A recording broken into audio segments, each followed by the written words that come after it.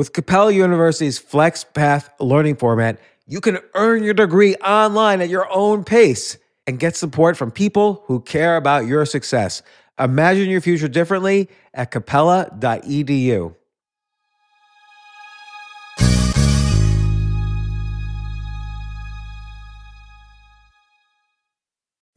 Pulling up to Mickey D's just for drinks? Oh yeah, that's me. Nothing extra, just perfection and a straw. Coming in hot for the coldest cups on the block. Because there are drinks. Then there are drinks from McDonald's. Mix things up with any size lemonade or sweet tea for $1.49. Perfect with our classic fries. Price and participation may vary. Cannot be combined with any other offer. Ba-da-ba-ba-ba. This isn't your average business podcast, and he's not your average host. This is the James Altucher Show. Today on the James Altucher Show. Probably one of the best books I have ever read about influence, persuasion, and just understanding the dynamics and games that people play with each other and even play in terms of their own lives. So excited to introduce this book via the podcast. It's called The Power Bible. It's by my good friends Bill Beteet and Brendan Lemon. You probably remember them. They've been on the podcast before, but we get into the nuts and bolts of frame control. And just so you know, these guys are experts. They've been lawyers, salesmen, dating coaches, comedians, and they've studied persuasion and motivation and the science of it and their experience of it from so many different angles. The science of it they call frame control. The book, The Power Bible, which is for sale now, is about their own personal experiences with frame control. We talk about it right here.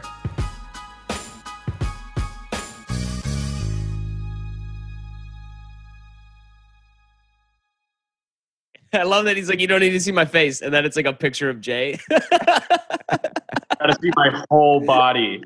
Yeah, dude. And he's giving me he's giving me like a smolder. Look at this photo. Jay, you have such a triumphant jawline. Look at that picture, bro.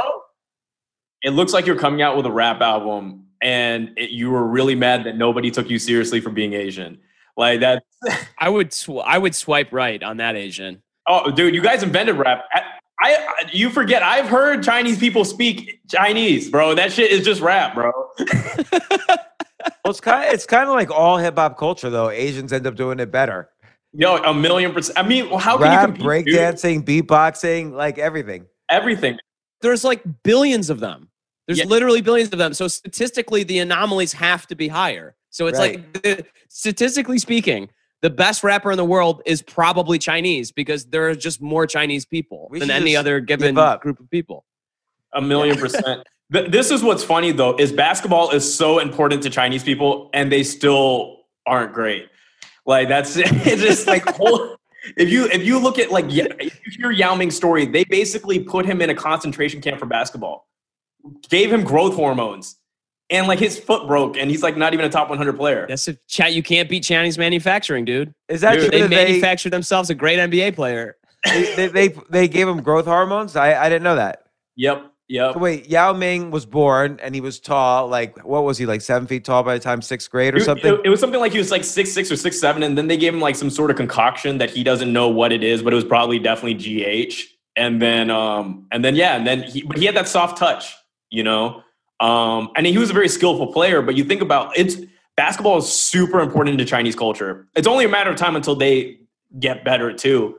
I mean, I think China's going to take over the world. Talk about frame control. Frame control, dude. China's setting the global frame, dude. Dude, I mean, they are buying votes in Africa. No issue, bro. Like, I'm telling, dude, I don't know why the United States didn't think of this sooner, man. African votes in the UN, dude.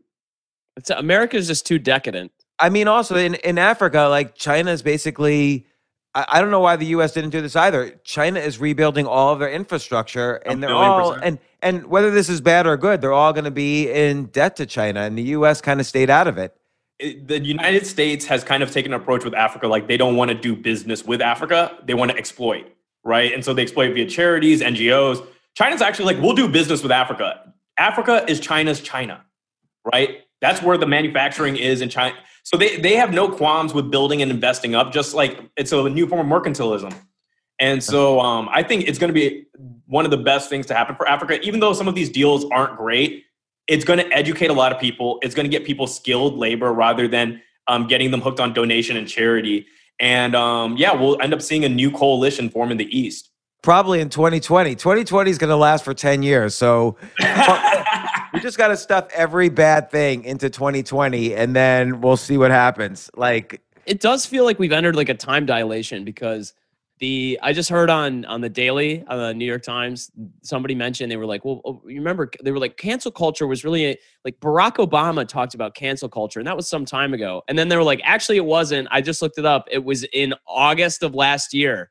Like it wasn't, it was a year ago. It feels like that was 5 years ago because of everything that's going on. Yeah, like if I look at the calendar, technically Bill and I were in the Netherlands, I don't know, like 4 or 5 months ago, but that was literally like before my bar mitzvah or something. Like that was, I was like a child then.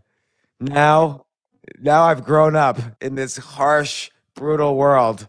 There are so many impossible things that happen. Like if I was a betting man, I would have lost all my money this year on everything. Like we were in the Netherlands. Everything was fine. You flew home and the world closed. Yeah. It's like there was a VR game, and it was already pretty bad. 2020 already started off like with disaster. Like Australia, the entire continent was on fire. Like that was January 1st. January 3rd, we go to war, World War III.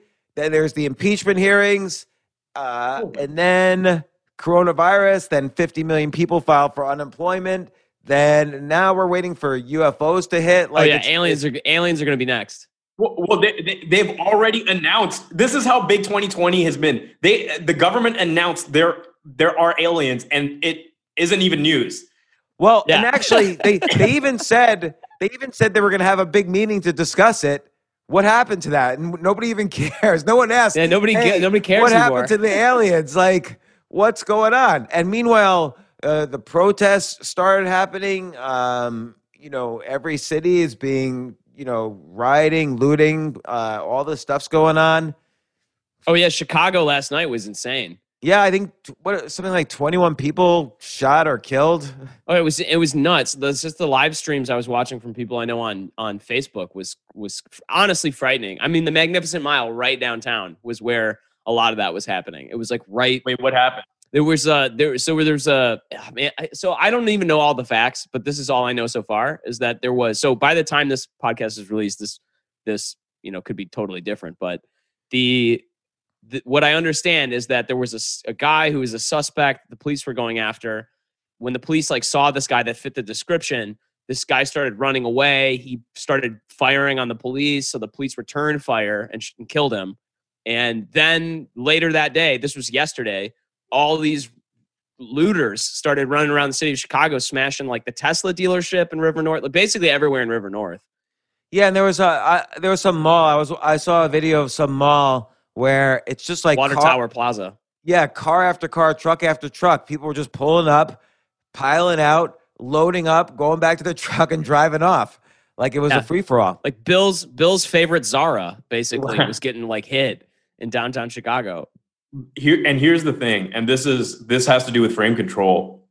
There is the message that this is caused because of BLM and defunded police narratives, when it was actually the failure of our government to give people money while not having them be able to work. And that people are more desperate now than ever. Do you think randomly now we're having rioting and looting correlate when government has failed again?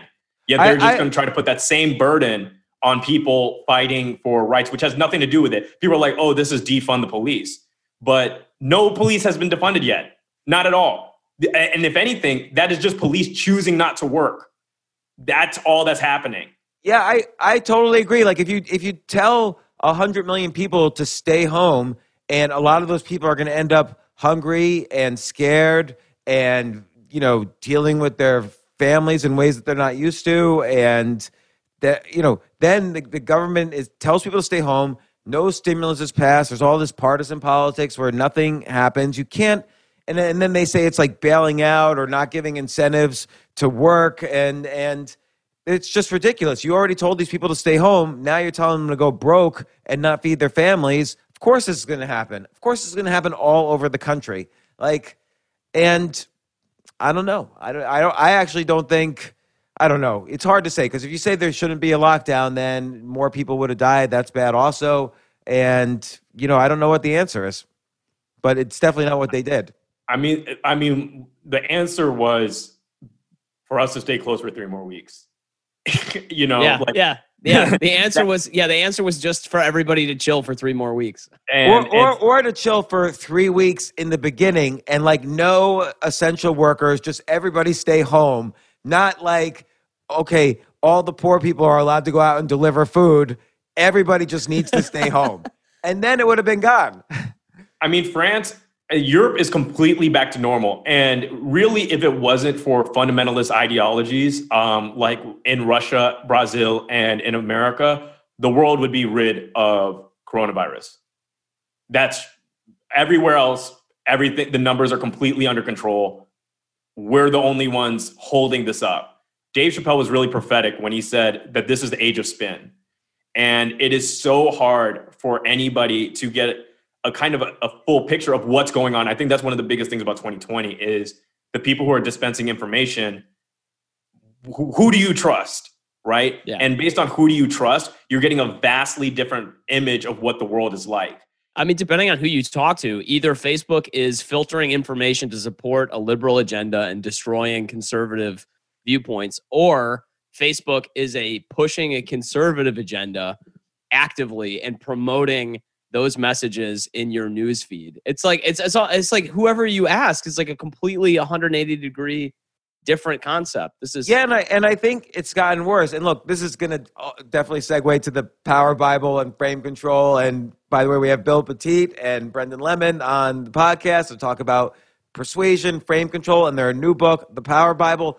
But this is all interesting because I think have you guys noticed? I think it's gotten worse, because it used to be the case, if an event happened and I wanted information about it, I could go to a news outlet, and even if it was biased, I would at least be able to get a list of the facts that happened and then the interpretation. Now I find I'm only getting the interpretation. I'm not even getting the facts of what happened. And I'll just give you one quick example. Like this weekend, we were just talking about what government's ability to give people money in these lockdowns.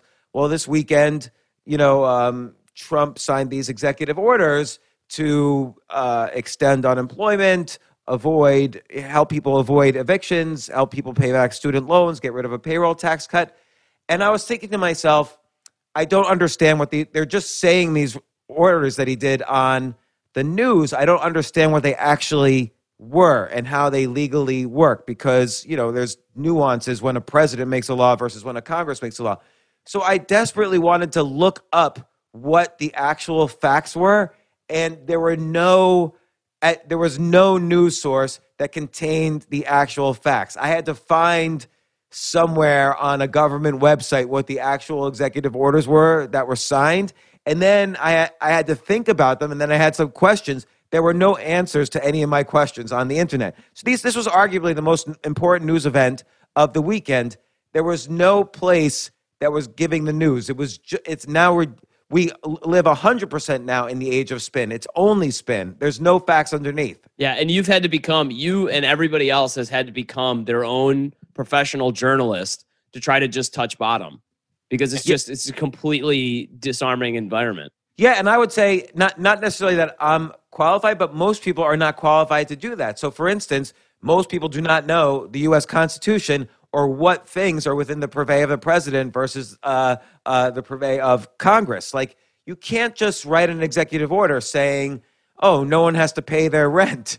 Like, Congress can't even make that law. Like, you have to know how these things work. Like, are you saying the landlords are allowed to go broke, but not the renters? Like, what are the actual laws here? And then it turns out there are constitutional issues, like you can't put someone out of business without due process, and there's all sorts of issues, none of which were addressed in this incredibly important news that happened this weekend. It was just this is fascinating. I want to make this point real quick, which is this is fascinating because a philosopher that Bill and I both like named Jean Baudrillard talked about this exact problem. He wrote a book, Simulacrum and Simulation, which the Matrix is based off of. Maybe you guys are familiar with him, but he talked about the problem of proliferation, which is the problems of the pre-modern era were typically problems of low resource. So it was like you didn't have enough food, you didn't have enough information, you never knew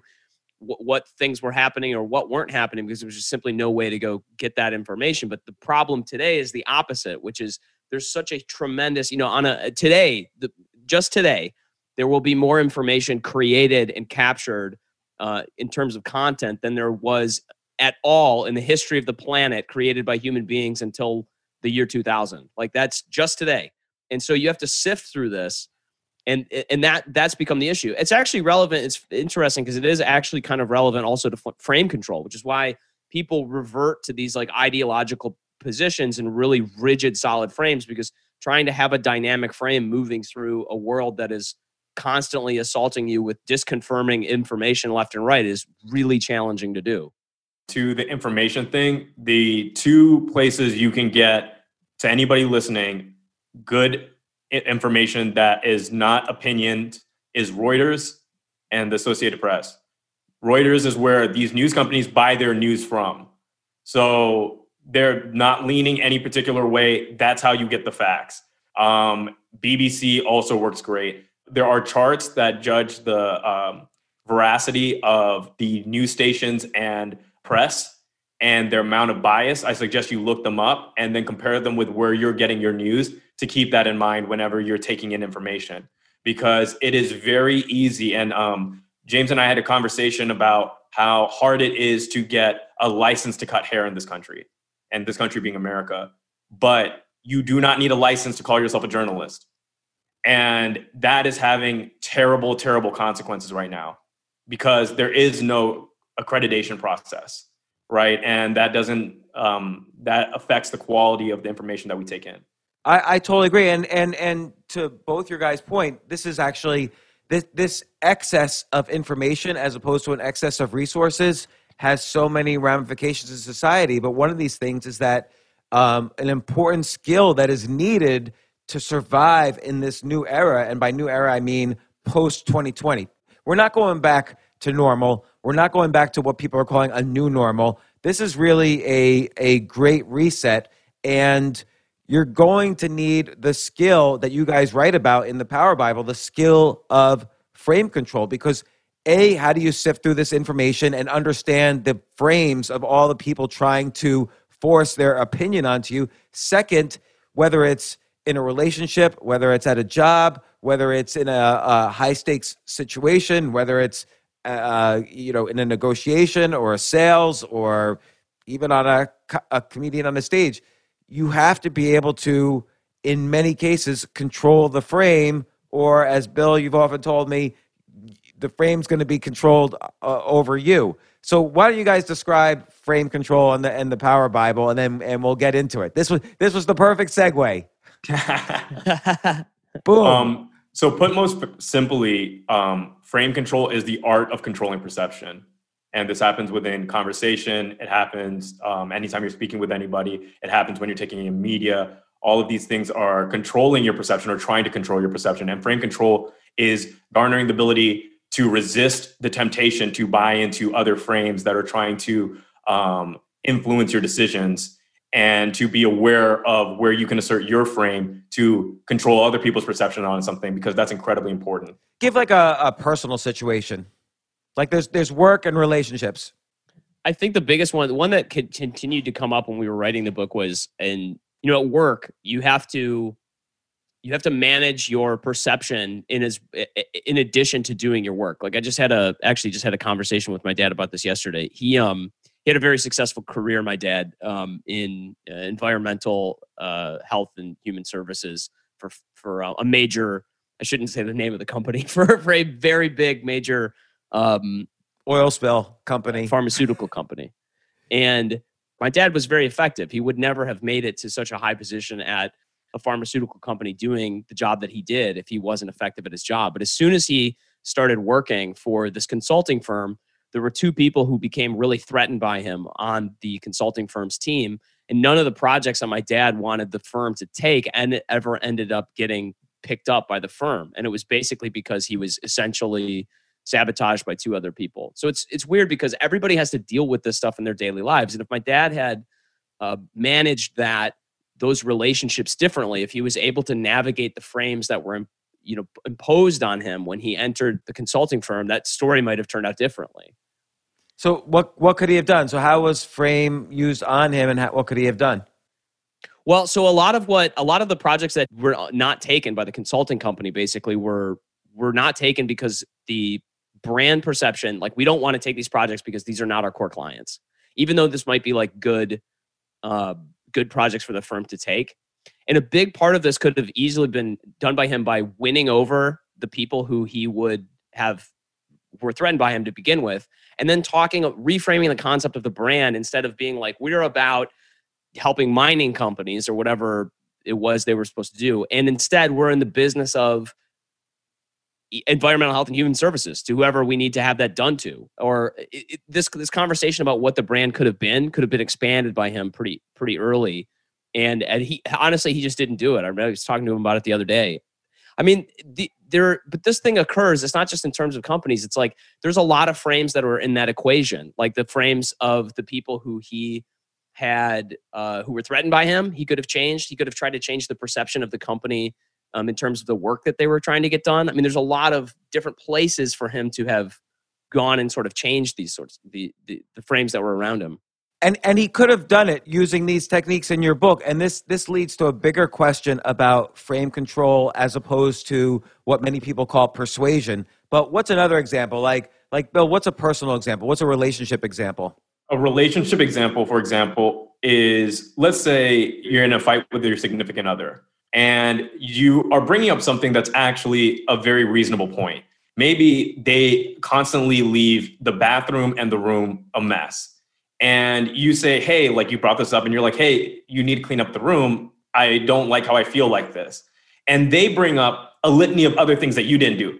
Well, you didn't thank me for the date we went on. You didn't, you haven't gone and walked in a while. And all these other things, they berate you with 20 different things that you're doing wrong all at once. And you feel reflexively that you want to defend yourself. And you start defending yourself to all these varying little things that they bring up. That is you not controlling the frame. That is them stealing the frame, because now you're in reaction to them. Now you are on the defensive to a bunch of things that had nothing to do with your initial proposition. And this is something that happens to a lot of us. And what is better to do in that situation is, we're not talking about those things right now. I'm talking about the room is a mess. The bathroom's not clean. I don't like how this feels whenever this is going on. If you want to talk about these other things, I'd be happy to read a letter by you or at a different time. But these are the things I need to change. Let's say they keep going and they keep trying to now they start getting mad, right? They start raising their voice. When people raise their voice at you, they are, being loud comes with the implicit threat of violence, right? And they're trying to make your frame capitulate. You know, whenever someone gets aggressive with you and you feel the pressure on you and you feel you want to get small or whatever, frame control is being aware they are trying to be loud right now to do this. It's like, don't raise your voice. Don't raise your voice. And you only have to repeat the same thing over and over again. If they continue to do this, then you just leave the conversation, because you do not want to have a discussion not on your terms.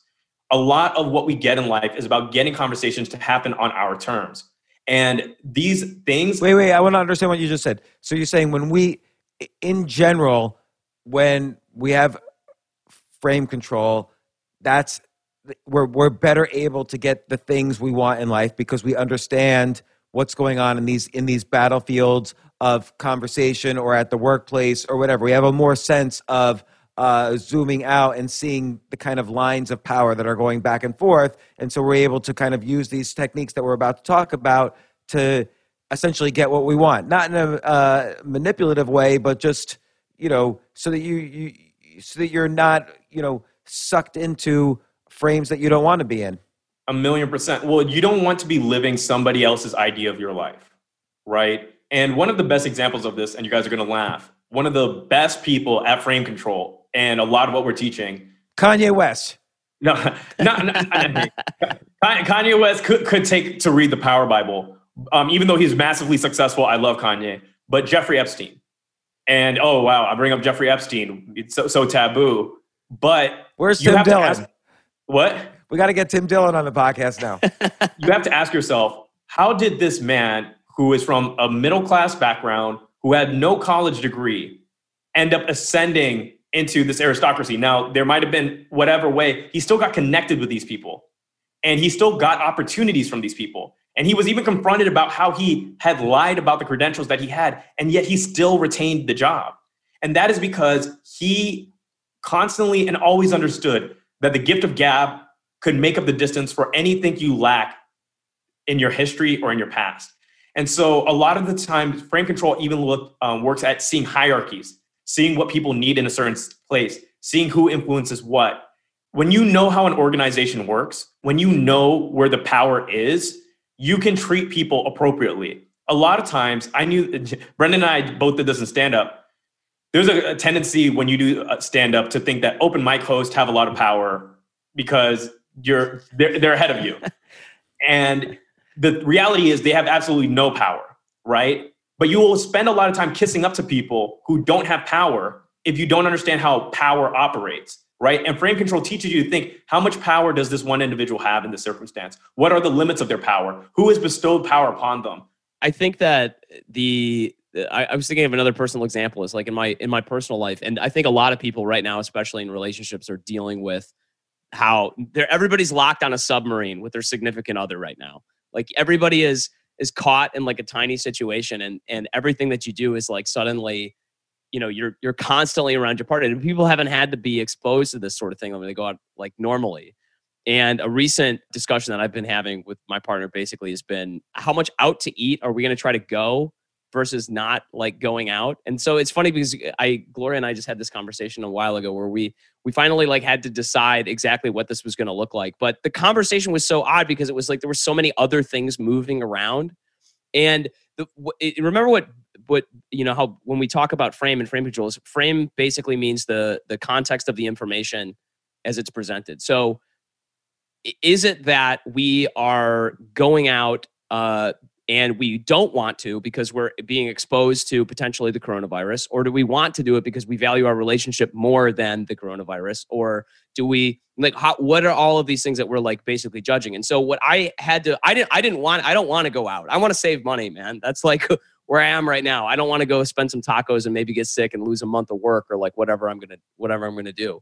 And so in order to win that conversation, basically, I had to find out what this frame, I had to set what this was going to be about. Because if this is about how it's frustrating for us to be at home a lot and it's about having dinner together, then why don't I just make dinner and we can do like picnics 3 days a week versus let's just go out to dinner. There's a lot of, this is like, people have these arguments all the time, but like they need to decide, you need to set the frame of like, what is this conversation about and who is going to get what in this negotiation? Because it's a conversation that matters. You know what I mean? You're going to spend money. Maybe you're going to get sick. These are all considerations that we're moving around, this recent negotiation we had. And I think I was able to kind of navigate that basically because I was able to tease out sort of what were the interests that my partner had in wanting to go out, what were my interests, and what was this actually about? Like, what is this conversation actually about? Tends to be something that we focus on a lot in the book. Because you can be in the wrong conversation. There's you've said this yourself, James. There's the stated reason, and then there's like the real reason. Like people will say they want something, and then what they really want is something that's underneath. Page 59 of the Power Bible. What did you say that again? Page 59 of the Power Bible is where I said it. That's exactly where I said it. You guys can go open up your copy of the book. If James is right, we cite James directly in the book. Because it's good. It works. 100% it works. Yeah. One of the things is that you're constantly, when you're aware of frame control, searching for the underlying incentives. And I think incentive shapes people's actions a lot more than other things that you're thinking about. I like to look at interactions as like a pie chart, right? A lot of times people think people do something for one reason, and that's usually never the case. So you want to, what's the main reason someone might want something? But you want to get in the process of listing, what else could it be? What else could it be? And one of the things we recommend in the book is when you're getting into a place where you're getting ready to negotiate with someone, or you're getting ready to have a conversation that might be difficult, we suggest having deep empathy. Not just thinking about their point of view as in the facts that they might have, but from your perspective. We want you to become them, what their history was, who they're influenced by, what their ideology is, right? All of these things are going to help you, number one, gain deep empathy for their argument, see how they could be right, but then build your argument on top of that. And it's called also steel manning. So when you can represent somebody's argument in the best way possible, rather than straw manning somebody's argument, number one, they will feel seen, understood, but they will also let down their guard. We call it Trojan horsing, right? So they feel like, oh, you're really agreeing with me. And you're actually, I feel seen. But then when you dismantle it from the inside, there's really no coming back because they let down their guard. And so there's a lot of these things that you can do. And a lot of mistakes that people make is they don't think enough about the other person's position. Then they'll get into the discussion, have a really great point brought up, and they'll be blindsided by that. It's like, oh, that's a really great point. The last thing you're thinking about is their perspective. You end up leaving representing them and arguing for their case within the middle of the argument. And this is especially common with people who are empathetic, right? People who are deeply empathetic, you're just like, oh, I see how that could be right. Brendan and I joke about this all the time, where it's like, we're not frame master, like I was out the womb, everybody bends to me kind of people. The reason we were able to write this book in such detail is we were writing it from the perspective of empaths who had to construct this because we're constantly looking to please other people. And you have to be aware of this because a lot of times you'll feel the impulse to actually always argue for the other person. So you have to protect yourself from your own impulses and hold the frame with yourself.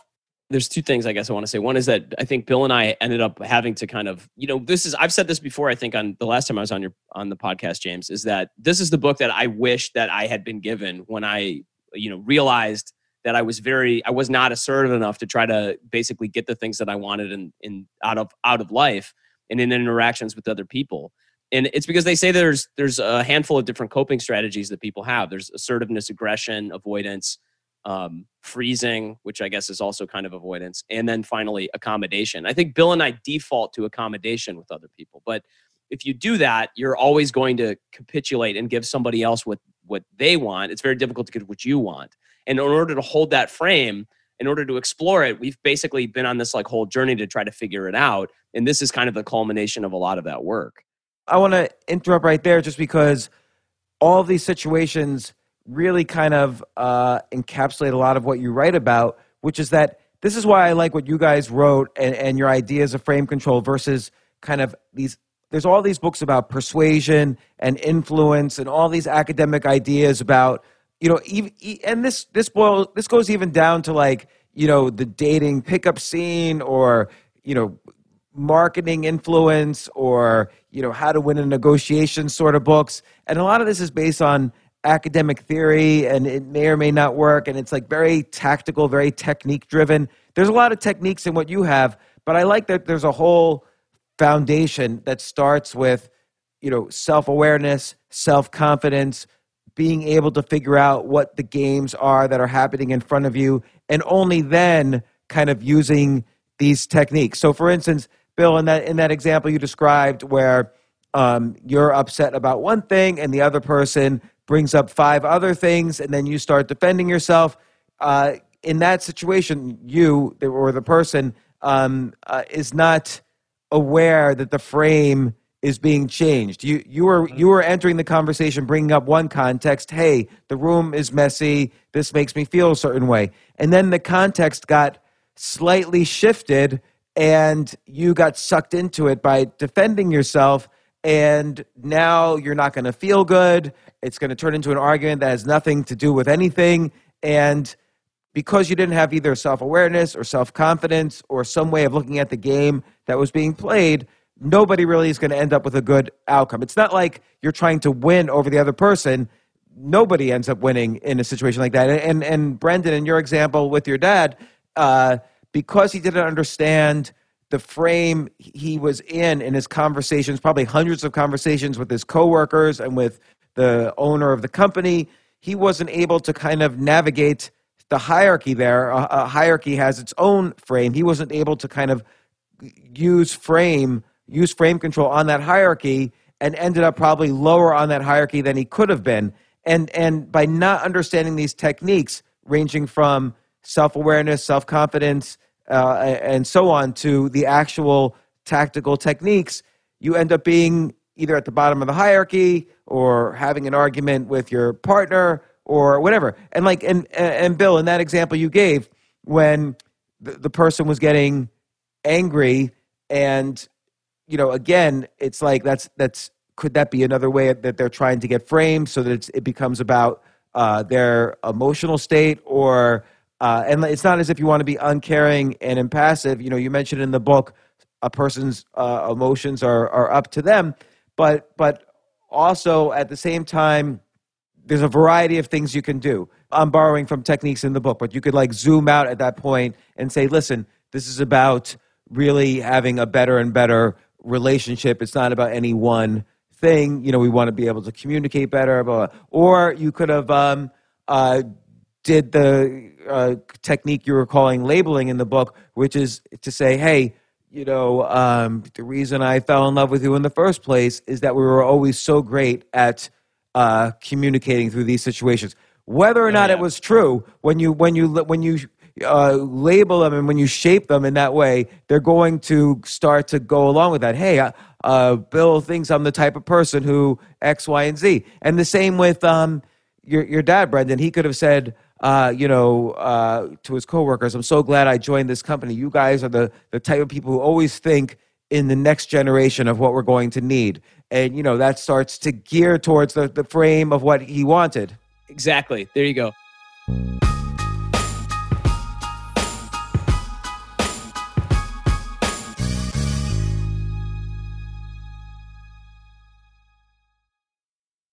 Yes, it's totally true.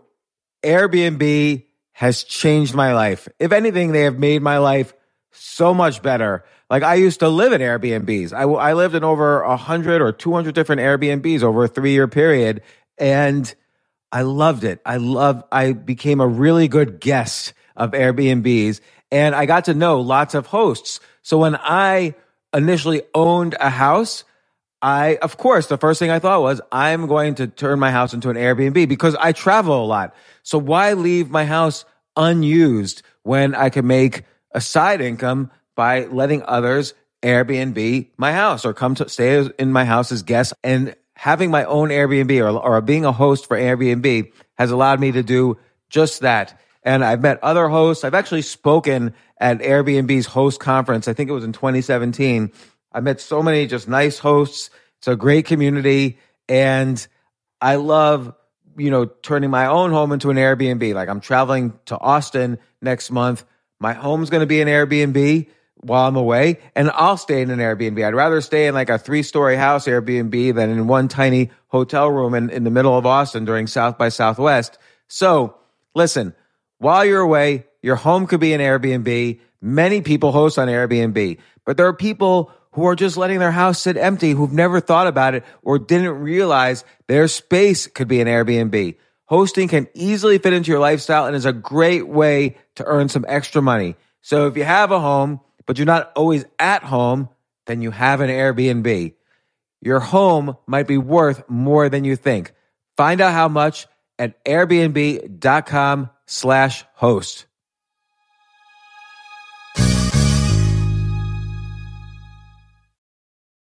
Daylight savings time is starting up again. Okay, podcast is over. That's all you needed to know. But why do we have daylight savings time? Answer: to give us more daylight from March through November. By setting your clocks forward, it may feel like there are more hours in the day when we initially start daylight savings. But if you're hiring, it doesn't necessarily help you find qualified candidates for your roles any sooner. There's only one way to do that: ZipRecruiter. And right now you can try it for free at ZipRecruiter.com/James. ZipRecruiter works around the clock to find qualified candidates for you. Once you post your job on ZipRecruiter, they send it to 100 plus job sites so you reach more of the right people. this is such a brilliant idea for a business, and ZipRecruiter did it. So ZipRecruiter's smart technology also quickly scans thousands of resumes to identify people whose skills and experience match your job. I've used ZipRecruiter, particularly as a potential employee, and I still to this day get messages every day. James Altucher, would you like to apply to be VP of Entertainment at NBC or whatever? So there's just nonstop emails. Like I got 5 or 6 emails today because a year ago I signed up for ZipRecruiter. So spring forward with a new hiring partner, ZipRecruiter, and find top talent sooner. See why 4 out of 5 employers who post on ZipRecruiter get a quality candidate within the first day. Just go to this exclusive web address to try ZipRecruiter for free. ZipRecruiter.com/James. Once again, that's ZipRecruiter.com/James. ZipRecruiter, the smartest way to hire.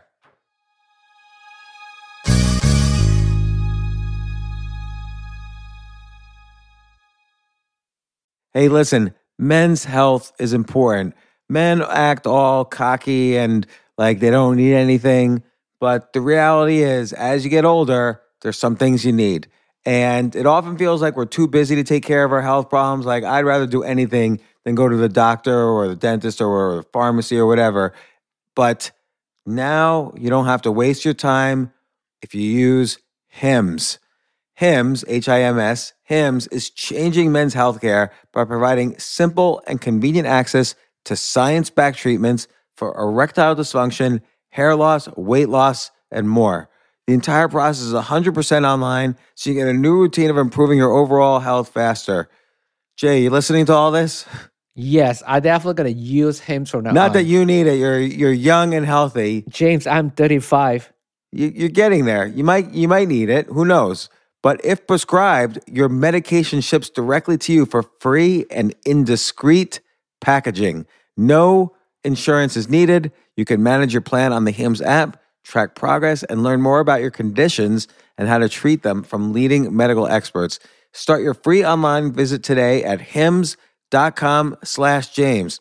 Could you imagine that there's a whole section just with my name on it? Hims.com/James. That's how much I am representative of the kind of person who needs Hims.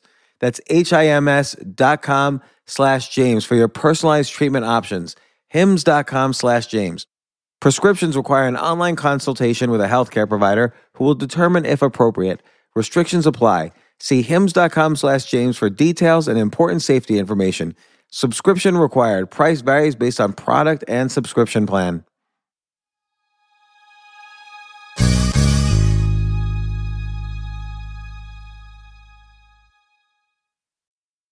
One of the things that I love about this is like you actually like every time we talked about this, I'm like, James is really has read the shit out of this book, man. Like it's several times, 3 times though. This is the 3rd time through, or more than that because I read earlier drafts.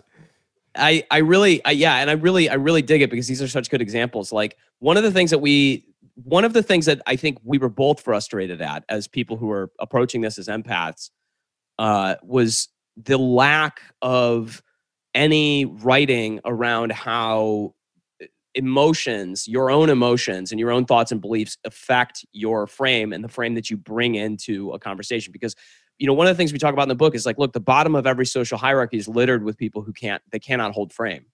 And as a result, like, unless you choose your character, the world will choose one for you. That is so important. The bottom of every hierarchy is littered by people who couldn't choose their frame. Not littered by the less talented or the less skilled, although that might be the case. But we know many hierarchies where the less talented and less skilled are actually at the top of the hierarchy. Well, think about this though. There are so many stories, and one is NWA was like screwed by their producer. They had a ton of talent. Now, a lot of those guys, with the exception, I guess, of Eazy-E because he passed away, but those guys have all gone on to be successful people elsewhere. But there are plenty of stories of bands or successful people who have very valuable skills the market values, who are out-framed by other people and then taken advantage of. That happens a lot. And it's basically because the people who have those skills and value, and those resources or what's inside of them don't have the actual techniques or understanding to create a foundation to defend and then navigate the world, shepherding those resources to benefit their life versus being exploited by someone else. Right, and we would like to think everything's a meritocracy, but very few things are. Like you point out in the book, the MMA is meritocracy because if I beat you up, I move on and you don't. But in almost every other situation in life, it's not really a meritocracy. We would like to think it is, and maybe it partially is, but whether it's the art world, the comedy world, the legal world, the business world, the sales world, the investing world, there's very little meritocracy.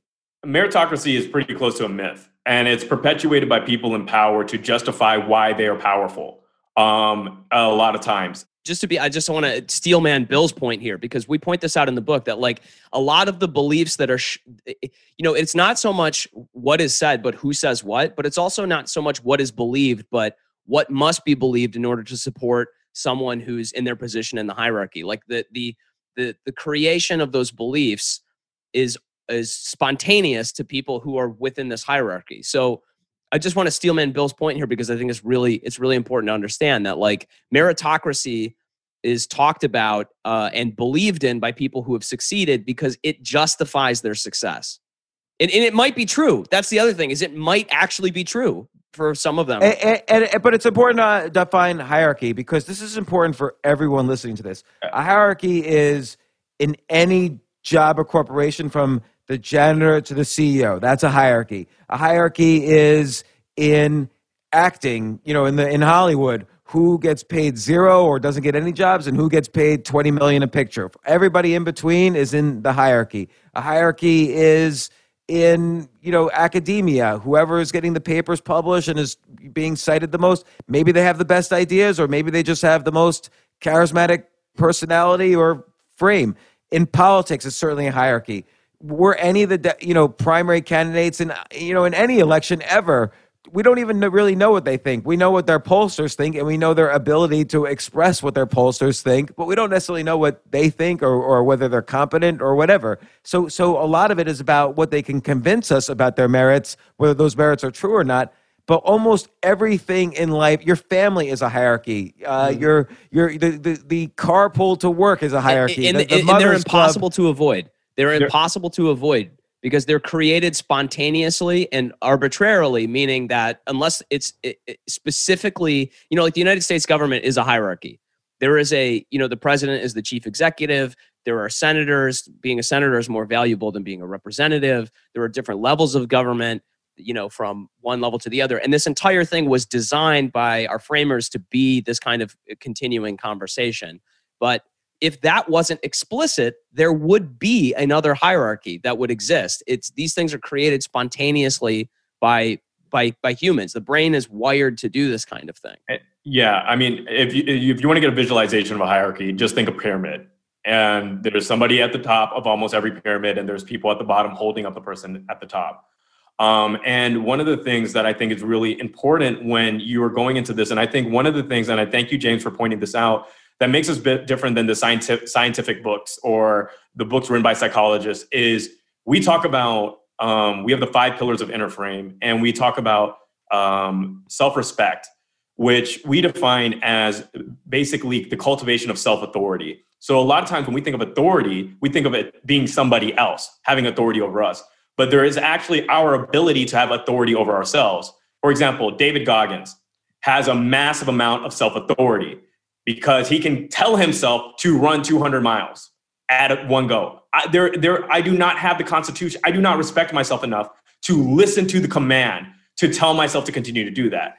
And you only gain this by continuously ending in a virtuous cycle of doing an action that is good for you, getting more self-respect, which allows you to basically, like credit, withdraw more action from your self-authority. But it can also work in a downward trajectory. That's why it's so hard for addicts to quit, because being an addict annihilates your self-respect, and it goes down and down, and pretty soon you're doing things you would have never thought you would have done.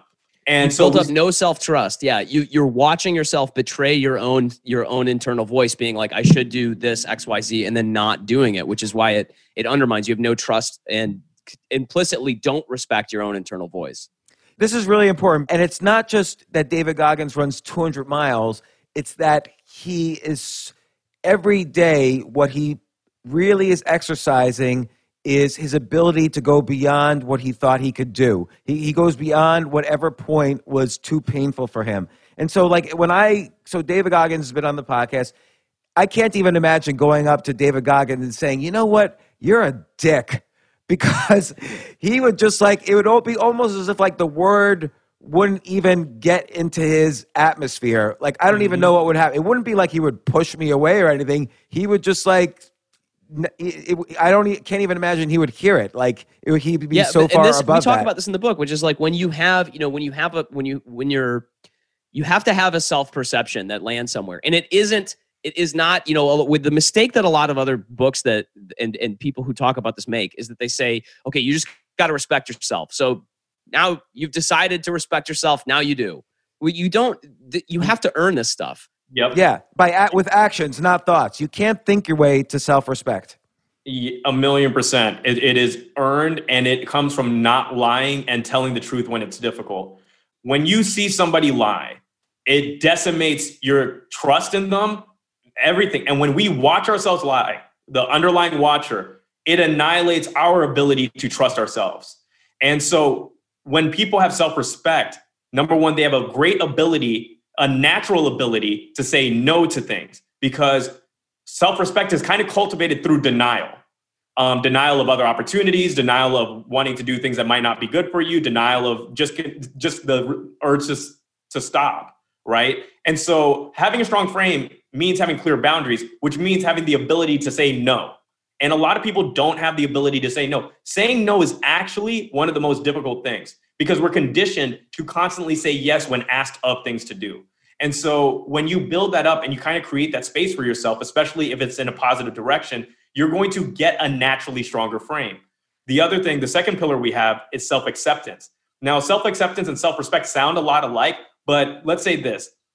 Self-respect has to do with you as an individual. It has to do with the generalized anxiety you might feel when you wake up in the morning and you're like, man, I'm fucking up my life, like this or that. When you respect yourself, you just feel that it's not even like arrogance. It's just like, man, I'm really killing it today. Like I'll call Brendan and he's on a 7-mile run through the woods in Michigan or whatever. And I can just hear the deep self-satisfaction in his voice, right? Because he's earned that kind of self-respect. But that doesn't mean that Brendan can't go into a situation where he doesn't. So self-acceptance has to do with social interactions, has to do with how you are in a social setting. Now, you might respect yourself a lot, but then when you're around people, you might go completely inward and you don't know what to say. There are a lot of people who don't respect themselves, but completely accept themselves. And those people are fun times at parties, right? Yeah. Those Chris Farley is like an example of a guy like this. Exactly. But the thing about self-acceptance is people act as a binary, a single moment that you accept yourself, but that's not the case. You have to continually re-accept yourself because you're constantly getting bombarded with frames of how you're not enough. You're constantly going into hierarchies where you're at the bottom, just naturally, like Brendan said. So you're going to have to reteach yourself to accept yourself over and over again with narratives. And we talk about doing these things. And these two things kind of demystify parts of becoming confident. Then there is even the ability to not get too invested into something where basically turning things into infinite games. You want to talk a little bit about that, Brendan? Yeah, but there's a couple other things that I want to say here is that so James, like we started out by, you were like, what could your dad do to, solve this situation at this company that he was at?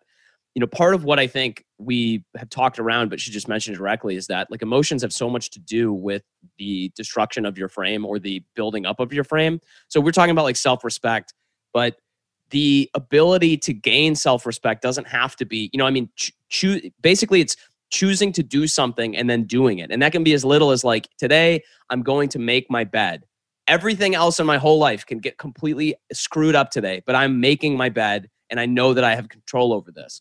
And lowering the locus of control to a place where you can actually start to accumulate that and then pushing it out after you've earned the self-trust to believe that you're really going to do something. Like just somebody That's a good way who chooses, to like, practice there's a lot of literature. Go ahead, James. Sorry. It's a good way to practice this self-respect muscle, is to just pick one thing and just start expanding it out. 1,000,000%. I think that a big mistake that a lot of people make when they're trying to change their life, they try to change it all at once rather than build momentum. So a lot of self-respect comes from momentum. It becomes easier to run when you run the day before, right? But don't try to run 20 miles in one day because that's going to exhaust you. You're not going to be able to keep that up. When you have confidence in somebody, it isn't because they do everything. It's because they do what they say they're going to do. And the same thing goes with ourselves. So it's much better to set the bar low and to meet that expectation than to set the bar high and not actually reach what you wanted to do that day, because that makes you not trust yourself, not trust your word as much. And Brendan, I interrupted what you were saying about your dad. Well, no. So what I was going to say is just the emotions are an important part of this, because a lot of frame attacks occur because they're attempting to leverage negative emotions that are, I mean, look, I should just say this because I'm about to talk about emotions, but no emotion is inherently positive or negative. Are you going to cry? Yeah, I'm going to start crying on this podcast. Brendan uses powerful frame manipulation technique and cries on James's pod. Gets everybody to pay for his college debt. No, so the emotions are important because it's difficult to hold a frame if you're experiencing a lot of negative emotions. And negative emotions, again, emotions are neither positive or negative, but for the purposes of holding frame, they can be positive or negative, meaning it's difficult for me to be hurt or feel fear or inferiority or any of these types of things and hold a strong frame. It's very difficult to do that. And that's actually integral to you enforcing frame in a situation that matters. So my dad leaves this big time company where he was an executive, and then he moves into this company where he's no longer a big wig executive where what he says goes. Now in fact, it's been a long time since he's had to maybe make a case for these kinds of things, of why people need to take business versus just doing what he says.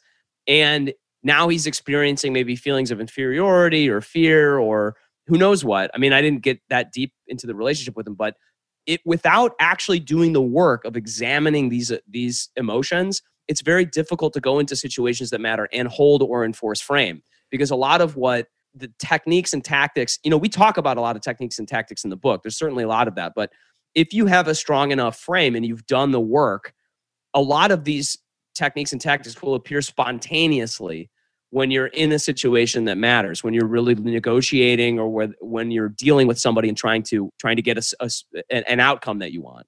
But I want to bring up, and this is you guys have both brought this up in slightly different ways, is that the three of us and also everybody listening to this, none of us truly have self-respect at least 100% of the time. It's a spectrum, right? So people could be listening to this and they're like, "Oh, I'm still in my cubicle. I hate my boss, whatever." They're talking about something that I'm only at the beginning at.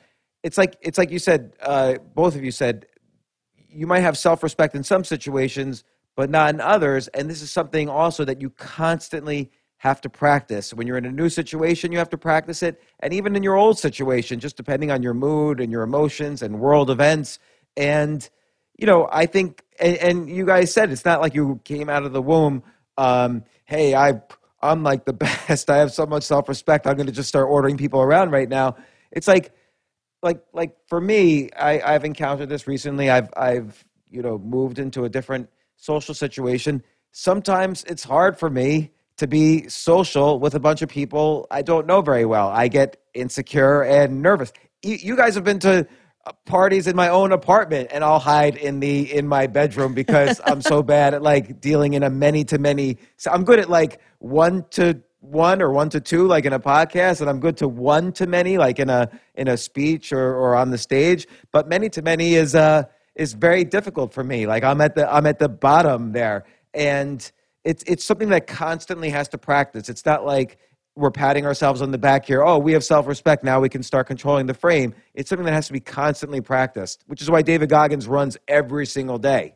Every day, because it resets. I used to wake up at 3:30 in the morning to work out. That is no longer myself. I lost that will doesn't exist anymore. I've been thinking you've been looking kind of wimpy lately, so Yeah, I mean, dude, 1,000,000%. And 2 weeks ago, I was eating Taco Bell every day, and I've slowly had to rein that in but the thing is, I want a lot of you guys listening to notice the trends because they're subtle, but they say a lot and they build up to a lot over time. Look at them as as a stock or a 401k.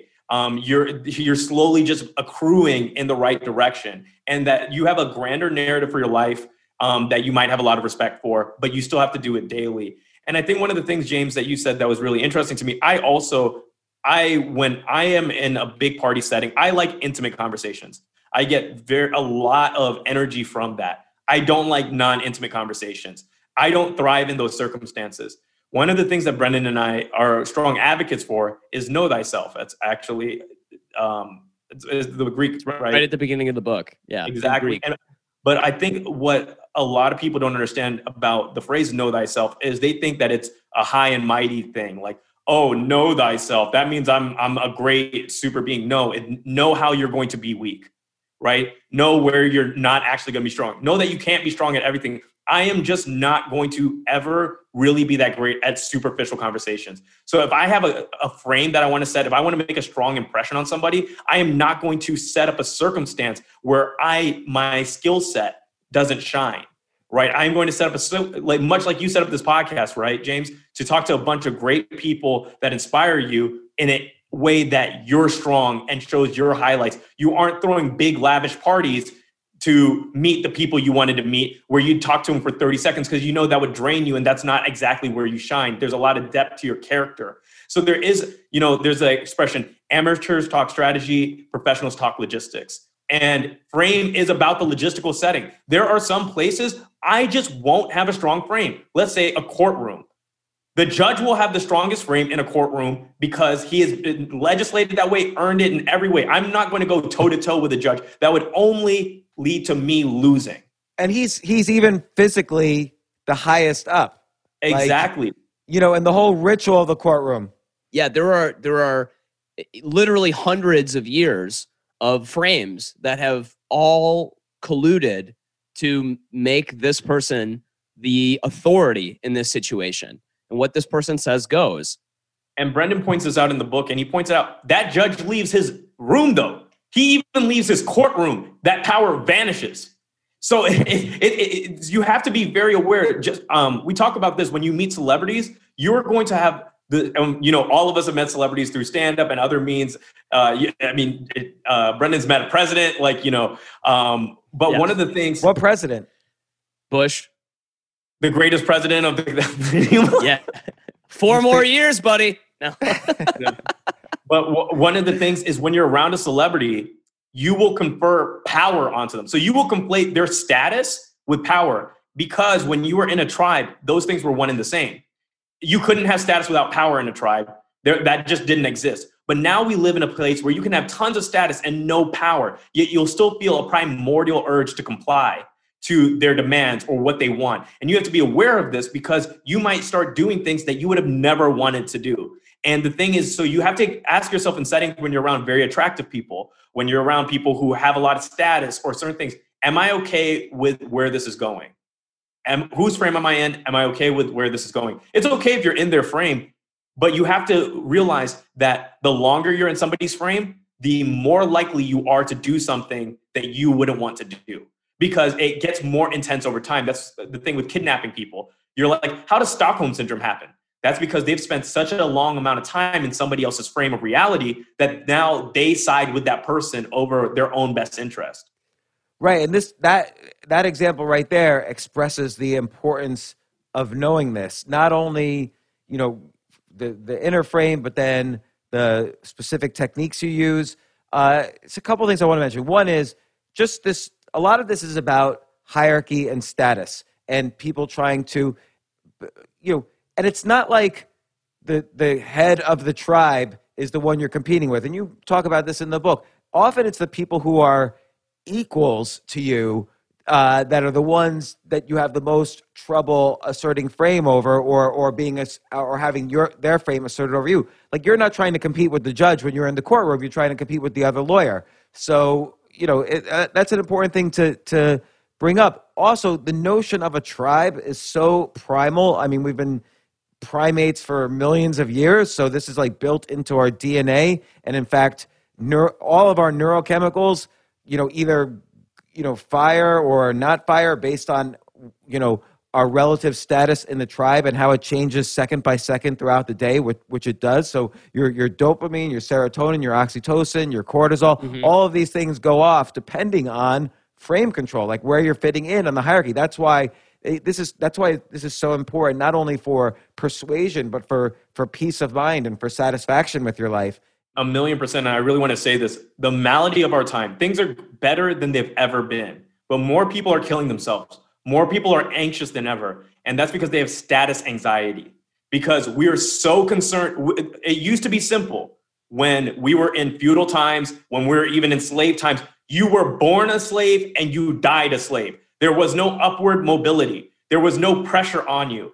Durkheim talks about the reason why suicide goes up in industrialized nations is because you now become responsible for your status, and we moralize not having status. Not only do you not have status, but you're a bad person if you don't have status. You're a bad person if you don't have money. And those things, we spend a lot of time talking about inferiority in this, the feeling of inferiority, because people don't talk about it, but it is the most insidious feeling because you're not aware of how it is limiting you in even what you expect for yourself, what you're willing to ask, what you're willing to say, where you're willing to stand, how you're willing to dress. It shapes all of those things. And when you feel inferior, it is this massive shrinking. Anger is easy to spot. I'm getting angry right now, but you might just 24 hours of the day feel inferior.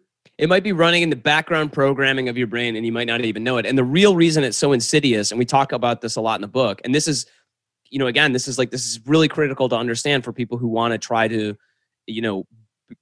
win the conversations that matter in their life, is like the feeling of inferiority.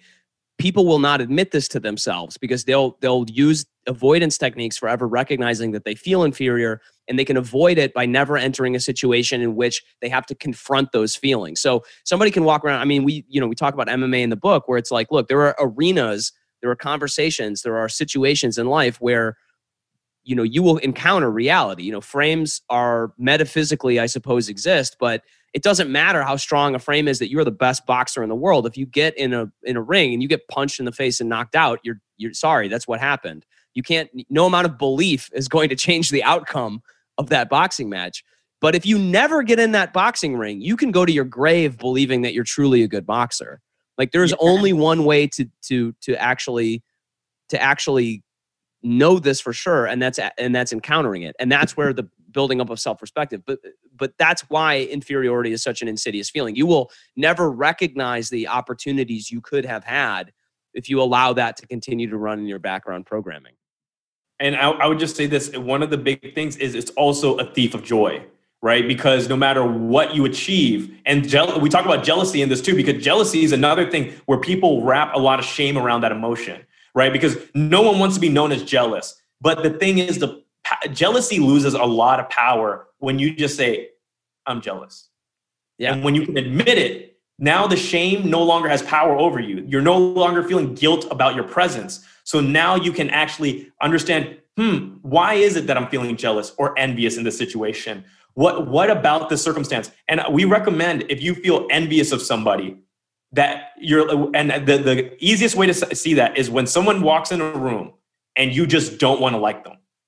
They haven't done anything. They walk in the room. You're like, I don't like. I feel like that happens to me every time I walk into a room that nobody likes me. So I think it's I think it's reverse thing of jealousy is happening somehow. But stop yourself when you find yourself doing that. I do that. Like I am a vain person, as both James and Brendan know, to no end. And whenever there's someone more attractive than me, I'm just like, oh man, like I don't, I'm trying to find their weakness, right? And then I catch myself, and I'm like, I'm just feeling envious because they're an attractive person. So then I compliment them in my head or out loud. I say, hey, blah, blah, blah on their characteristic. And that frees me of that because now I can respect them, right? And I change the envy into admiration, which is a lot better of a feeling because a lot of times we talk about transmuting feelings within this, right? Every emotion can lead to another emotion. And one thing that's really important is that the thoughts that you're having are a lot of times the byproduct of the emotion that you're having. So we break it down like this. Physiology is in the backdrop. If you're very hungry, you're very likely, let's say Brendan and I have been traveling for 15 hours.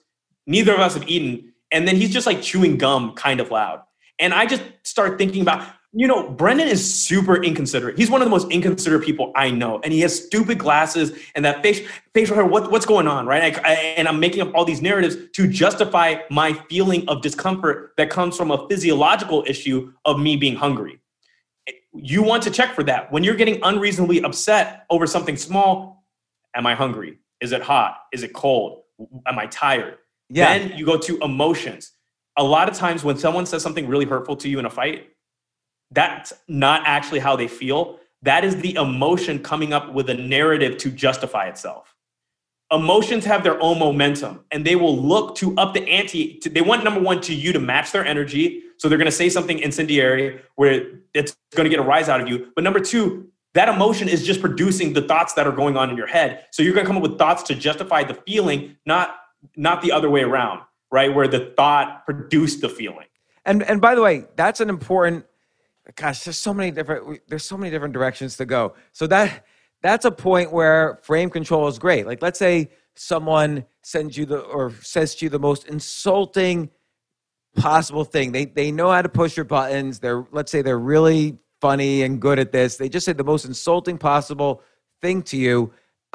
You could either respond to that like, don't you ever say that to me again, or you could completely ignore the content of what they say, make a joke about it and say like, hey, are you, I don't know, did someone step on you? You say something that just completely. Or you could go burn their fucking house down. How dare they?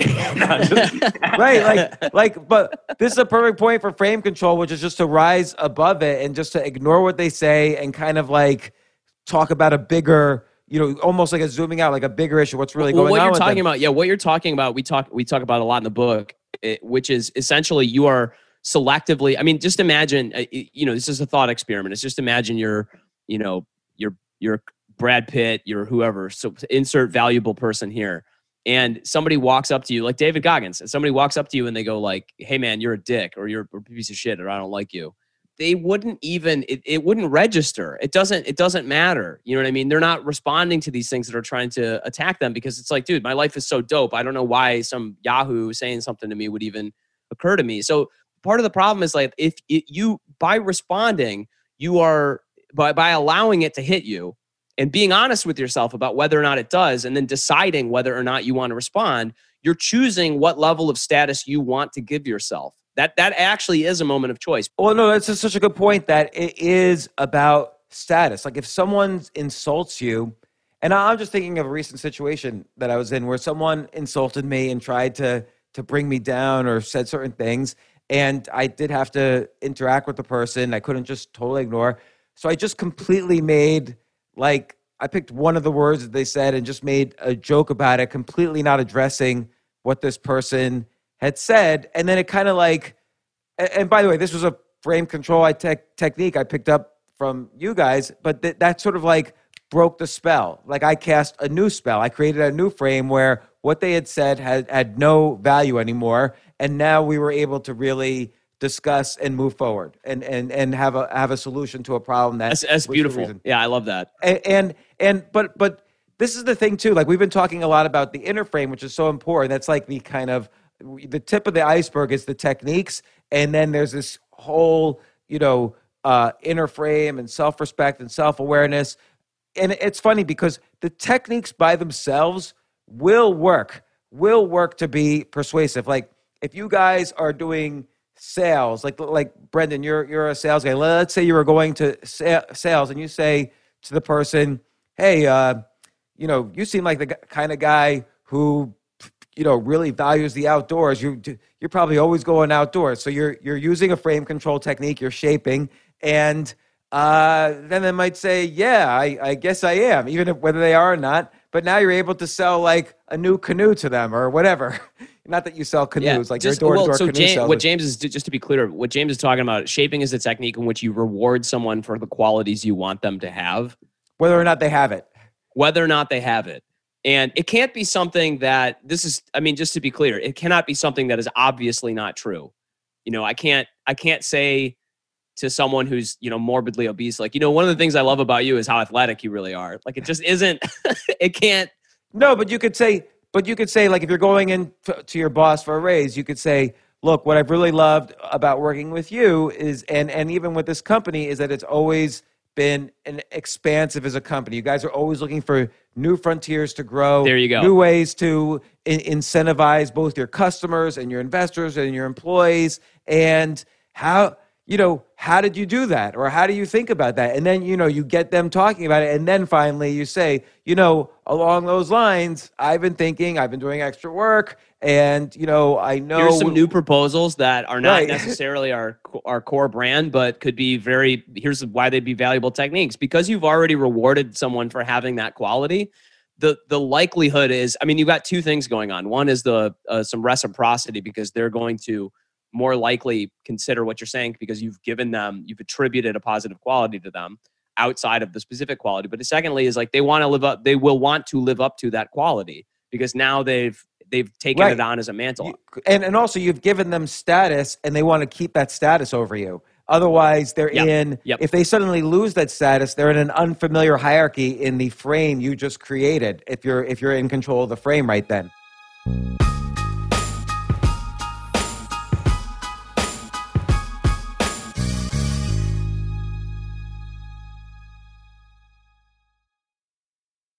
Looking for a rewarding, life-changing opportunity that enhances the lives of children in your community?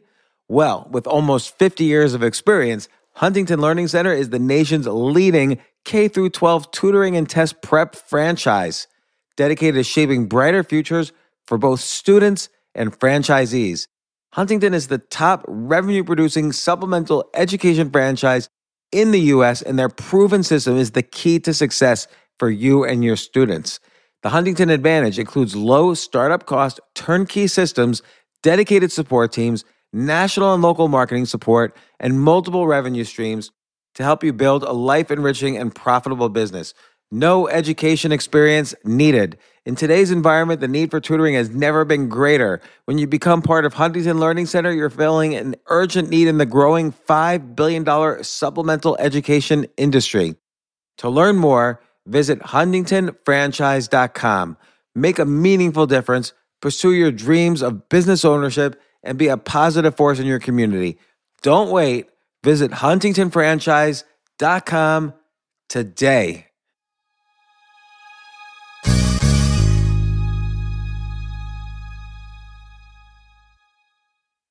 I am so glad you convinced me that the family car should be the Defender 110. It is so beautiful inside. It's so comfortable, and it just feels indestructible. Yes, it really is. I've been waiting a long time for the new model to come out. The Defender 110, I'm telling you, it's my favorite car of all times. It's my third one.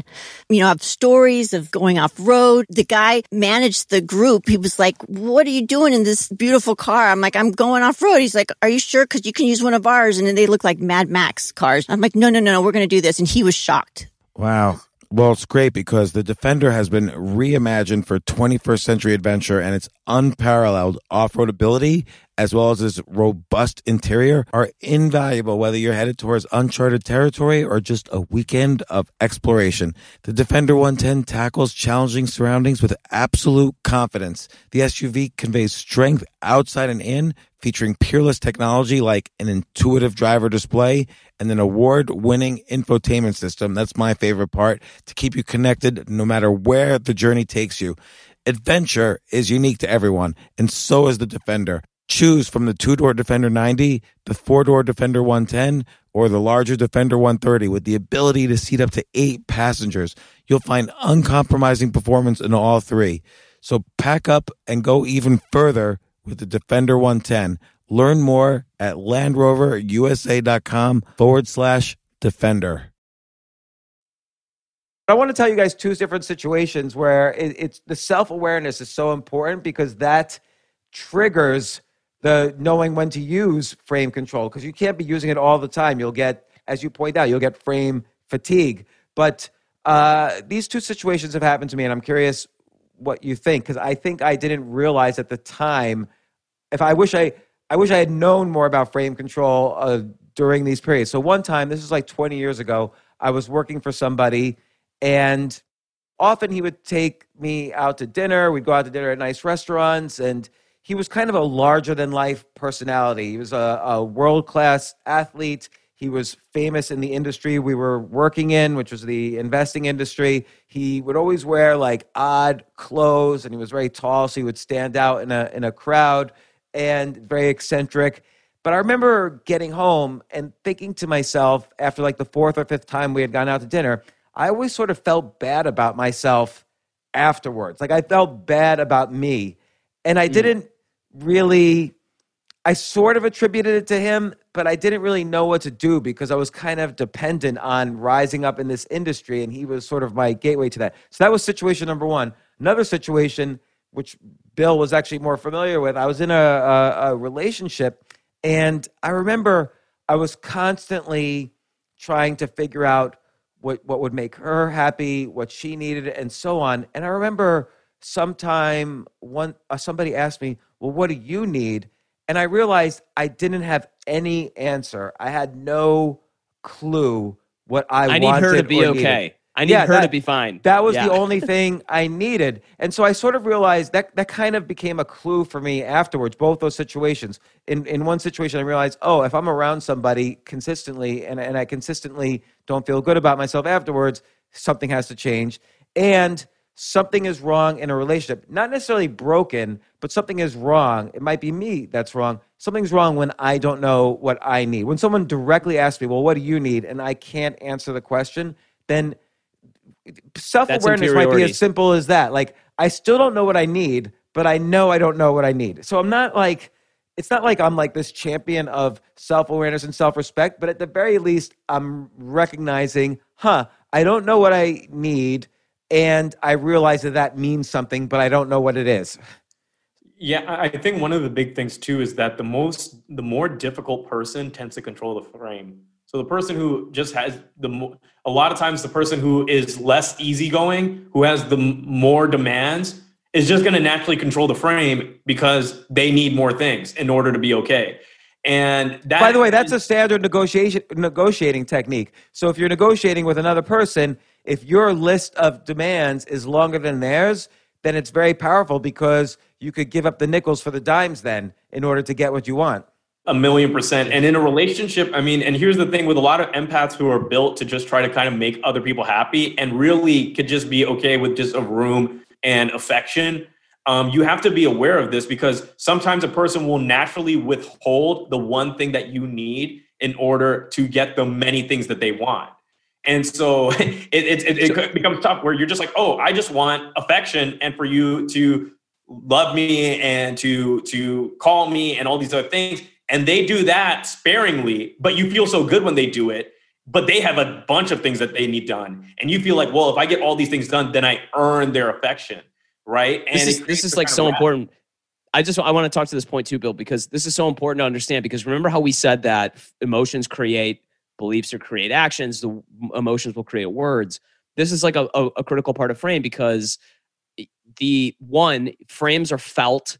You could feel it if you're hanging out with this, investment athletic person for hours on end. And then at some point you recognize, wow, I'm not really feeling so good about myself when I leave. I mean, that's a clear indication that there's something going on there. And you have to do the investigative work to try to figure out what happened in order to get to that point. And I think that, not to blame people who we are in relationship with sometimes because they're, stingily using affection that you want to gain. Right. It's not to blame. Only because they don't know that they're doing that either necessarily. That's why labeling is such an important technique. If you're just to return to like, Bill's example, if you say, look, every time you use the bathroom, I've gone in here like 6 times and every time I do, it's just disgusting. Could you please clean up after yourself? And they start throwing out all these things at you. That's a psychological technique for that is called gunny sacking. It's a term. And you could go, look, you're throwing all these things at me. You're gunny sacking me again. Like, why, what is it about this that is so difficult for me to have to ask you about? And it's strange because part of the challenge is that like in relationship, the person who's doing that, who's gunny sacking you at the moment, they might not even realize that they're doing that. Mm-hmm. And what they actually want, they do want to be in a relationship with you. They want to have a healthy relationship. Most people do. They have some mental furniture that they're avoiding or moving around in order to do that. That's the key chess game that you're playing with frame control, is around people's bits of mental furniture that they themselves are not even aware that they're doing. 1,000,000%. A lot of people aren't bad faith actors. A lot of people have learned their argument tactics at a very young age, and that's why that's why relationship arguments seem so juvenile a lot of the time, because we learned our ways of maneuvering things in high stress situations. All of us are really good at pleasantries. Pleasantries are our 30-year-old self, right? Or however old we are. But it is when you get into high pressure situations and the moments that matter, when your frame starts failing you and you start getting a lot of adolescent emotions. And when you have as Brendan points out, when you have the emotional scaffolding to do something in a certain way, the manipulative tactics are going to come out, whether or not you mean to hurt the person. But it's not enough. And sometimes, you can't just tell somebody sometimes you're being manipulative, because that's the equivalent of telling Mike Tyson, you're punching me in the face. You're punching me in the face. It's not going to change the fact that he's punching you in the face. Sometimes what you have to do is you have to create a validation vacuum by being absolutely silent, so that they crave for you to just respond to something. And then that gets it at a new normal, right? There are times that labeling does work when you're arguing with someone in good faith. And there are times that someone, if you call attention to it, you will unlock a rage that you've never seen before, because their shadow is being seen, right? And it's a moment. I had a joke about becoming self-aware for the first time. It's like looking upon a mirror only to find out that you're ugly, right? Like, I was self-aware at the age of 8. But a lot of people aren't confronted with that mirror. And sometimes when you're in a frame control thing and you hold up that mirror, you have to be ready for not the reaction you want. Because this person is, oh my God, that's not me. I don't identify with anything bad or wretched. Are you saying that I'm like this?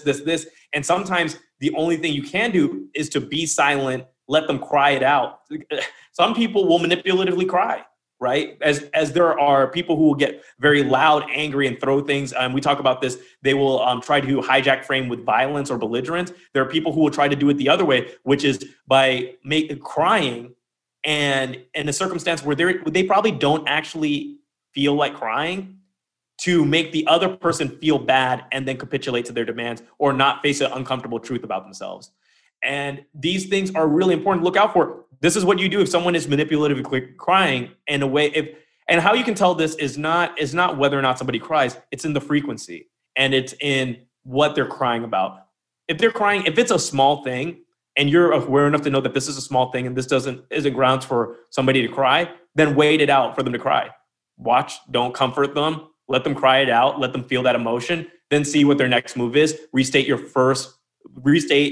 position, right? Anything they bring up, don't really address it. You're just trying to solve the problem at hand. Solve one problem at a time rather than 20 all at once.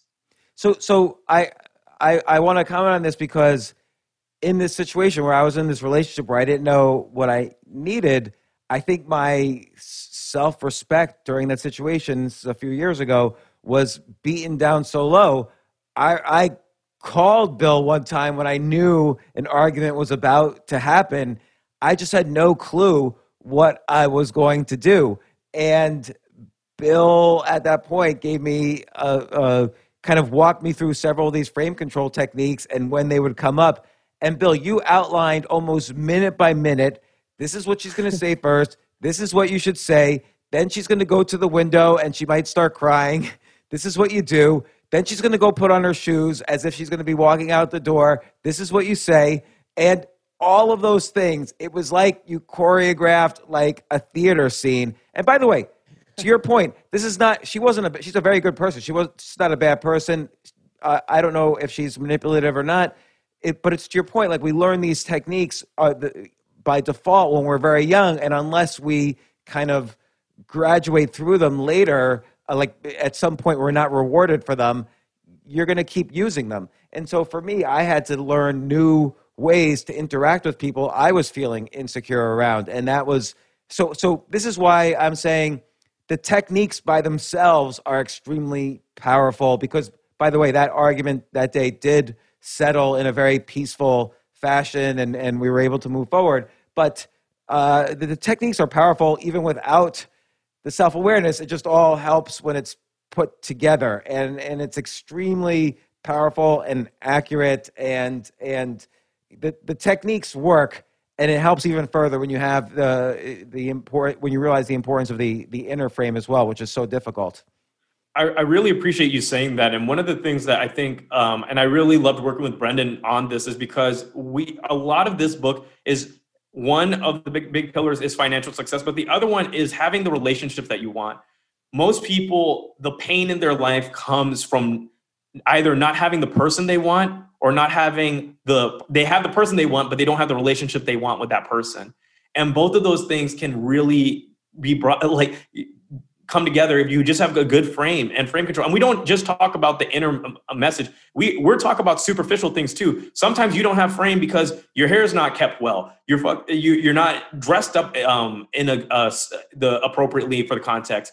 All these other things, they matter in creating the halo effect.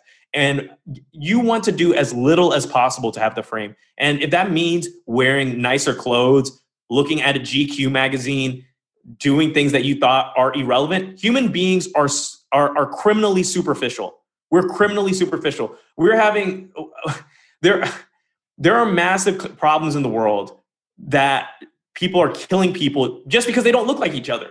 That's it. It's just, they don't look the same, so they don't like them. That's how superficial human beings are. But that doesn't mean it doesn't matter. So you've got to figure out how to utilize these things for your advantage. One of the things we talk about in the book, which might be controversial, is diction.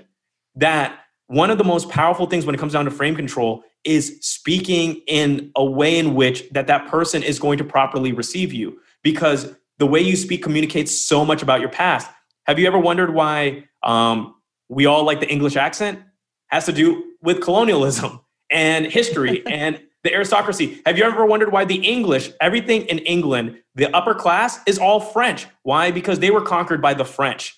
And so you have to understand, like, all of these things are at play, and they're at play at a subconscious level. So if you're able to utilize them by doing tongue twisters, by utilizing your voice in a certain way, by being aware that your voice is getting higher or ending an upward inflection, all these things matter because we're at a core primates. Well, let's talk about that for a second, because after the first time I read your book, which was, I don't know when your first draft was, I feel now, because of the pandemic and the lockdown, time has gotten we're in a distorted. time dilation. So I can't tell if it was 7 years ago or 7 months ago. I think it was realistically, I think it was about 8 or 9 months ago, your first draft. Yep. Maybe a little think that's longer. About right.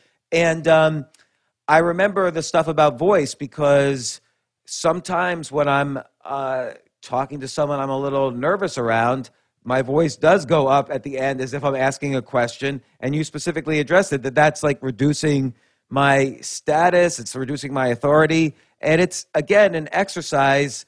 Whether or not I feel like I deserve that authority, it does work to change your voice. Like, if you can't do it underneath, you could at least do the technique. Yeah, I want to point this out, because using that voice inflection, here's the science behind it, is that studies tend to show, even though I know that you love that our book doesn't have a ton of science in it, James. I will say that. Well, I the reason why is because it actually works. And like, I can't stand science shows if you offer somebody something now versus later, or if you put a Post-it note on their screen, they're going to be more influenced than if you don't put the Post-it. Like, I hate that stuff, but your stuff actually works. But that said, I do see the roots of all of this is in our primal psychology from how we've been forever. Yeah, well, so studies show that people who speak with low tones tend to be attributed more authority, simply. And there's a whole bunch of evolutionary reasons for this, but it just happens to be the case. And you can, the candidate who typically wins the presidency is normally the taller one and the one with the lower voice tone. So, I mean, it's not always the case, but it's sometimes the case. But you can manipulate voice tone, just as you were saying. You were like, when I respond like with maybe an inflection at the end, it sounds like a question. That can actually bait somebody. You might be in a situation in which you want to bait somebody into giving you approval to continue, or by answering your question, or by maybe you'll elicit some investment from somebody by going, yeah, I agreed. I agree with you on this. A good example for this is I do a lot of coaching for people who do cold calls and cold emails. It's a really good way to start out a cold call is by asking a question, because in that situation, you don't automatically want to, if it's the first time you're interacting with somebody, you don't want to automatically be the authority, especially if they don't know you, because that could be threatening to them. You want to lure them into a sense of security. And by deferring to them, at least initially in the phone call, is a good way to have them feel secure enough to allow you to continue. Just I just want to point that out, that voice inflection, and we talk about this in the book, can be used in many different ways. That's why these techniques are very powerful. And I like the idea. You talk about questions in the book quite a bit, and I love using questions in frame control. And you just made me think of something else, which is that if you ask a question but without the upward inflection, it seems that's extremely powerful. So if I say to you, tell me about your weekend, and I'm not doing that upward inflection at the end, I'm giving you status because I ask you about your weekend so you feel good. But at the same time, I'm not like I'm not like pandering to you like, hey, how was your weekend? No, it's a command. It's a question, but it's a command. So so at the same time, I'm giving you status, but I'm also establishing that I have the authority to give you status. And I think that's a good use of questions in the frame control sense. 1,000,000%. And you a lot of it. So Brendan brought up a lot of really great points about like the earning report. So it's called earning report, right? So like you'll notice a waiter, hey, how are you guys doing? Is there anything else I can get you? It's all going up, right? It's all submissive. It's all letting you know you're not a threat, which is great, like in certain circumstances and initially in things. But yeah, slowly when you do neutral rapport, which is what we've been talking about, how was your weekend? There's tension there. Now, tension's actually, we're taught to stay away from tension because it can go bad. But the thing is almost everything great that can happen needs tension. And Brendan knows a lot about this with sales, where it's just, you need to create tension in order to get them to go one way or the other at a certain point. You can't just let it be like, oh yeah, whatever you want, because then you get into a space where the conversation doesn't move forward. And this happens with a lot of men with women. And both Brendan and I used to be dating coaches. And a lot of guys, they'll be like, technically, hold on. I was never a dating coach. I just worked for a dating coach. Oh, okay. Yeah. Just to be clear. What is the difference between working for one and being one? Yeah, I did sales for his company. All right, good. Yeah, but one of the things you'll notice with a lot of guys who there's a certain type of guy who he is a magnanimous man, great job, just everything's going for him. And he's not even the straw man nice guy. He's actually just a good person, right? But he's interacting with the girl and he's just like, yeah, like that's great. Like, oh, and where are you going after this? And blah, blah, blah. And there's no tension in it. And the girl interprets that sometimes. And this works the other way too. I'm not trying to gender this. That she doesn't feel that spark. But what that spark is the kernel of tension within the conversation. But if he just neutral rapport, now there's neutral rapport and then there's downward rapport where it's like, where were you? Like now that's almost threatening. That's a place where that breaks rapport. You can honestly only do that maybe if you have explicit authority, right? That's almost a provocation for a fight. Neutral rapport, though, still builds a lot of tension where you're like, what were you doing this week? Interesting. That's completely different than what were you doing this week? Interesting. And this is the deep thing is it's not just about how other people take you. We get into character based on how we sound. Brendan is an amazing improv actor. He can, I have seen Brendan pull out characters and do monologues with no script out of nowhere, completely just out of the ether. And the thing is, I want to point out is that you're not going to have to worry about the things to say if your voice sounds great in that time. You're going to get the thoughts that populate your mind are going to be the thoughts of a person who sounds confident. People are only as confident as they sound because that's what our brain is telling us. You're allowed to be this confident at this time. And so you really want to be aware of this because sometimes I get really excited.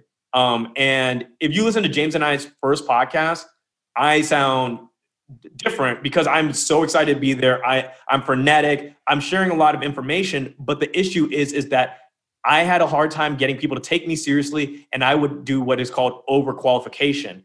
I would constantly be trying to qualify why I had reason to speak in the conversation. And I would be fighting for it where people would cut me off a lot easier than when I just took the time to be like recording myself on my phone, listen to the things that sounded weird, try to be more consistent, taking more time to speak. So how do you practice like voice? Because we're all used to, it's very hard to get out of your common patterns with voice. 1,000,000%. So the first thing you want to do is, it's just like any other muscle. It's just like doing speed drills with your feet, right? You think you can control your feet, but then you try and then you don't. I would suggest getting your smartphone, and I assume everybody here has a smartphone or computer, and just talking to it and listening. You're going to start noticing what's weird there. You want to at first keep your voice a little bit monotone just to get an idea. You want to be able to do that because when someone's monotone, it communicates tacit authority. It communicates this person provides good information. It's that NPR voice where you naturally want to trust what that person's saying. Then you want to play around with variants. You want to do maybe singing drills. There's just so many different things you can do. We talk about this in the book. This is a technique, and it's something that I've coached people who are trying to do same thing, early pipeline sales, when they're practicing their sales pitch. Take out or if you want to do stand-up comedy, I would also say this is a good way to, especially if you've never done it before, it's a good way to understand how you sound in your first bits is like, take out your phone, in the case of comedy, read your jokes, or if in the case of sales, read your pitch, say it, play it back, listen to it again, slow it down, listen to it again, repeat in the same cadence that you're speaking it in the voice memo, say it out loud at the same time, almost to like harmonize with it, because you're going to feel things in your body as you try to do this, and you're going to hear things in your voice that that escape you when you're normally talking. And it's weird because this is what people like professionals do these things. These are the kind of techniques that professionals do. They have to go into a special arena to learn and perfect things in that specific space in order to go out into the regular world. And it's like, if you're encountering, we all have conversations that we have to win. This is a great technique to like go and do it. Very few people do it. So even if you don't buy the book, one, you should, but if you don't buy the book and you take nothing else away from this, just doing this technique in terms of your voice, as Bill was describing it, will put you in, I guarantee you it'll put you in the top 5% easily of people whose voices can be used as their best weapon.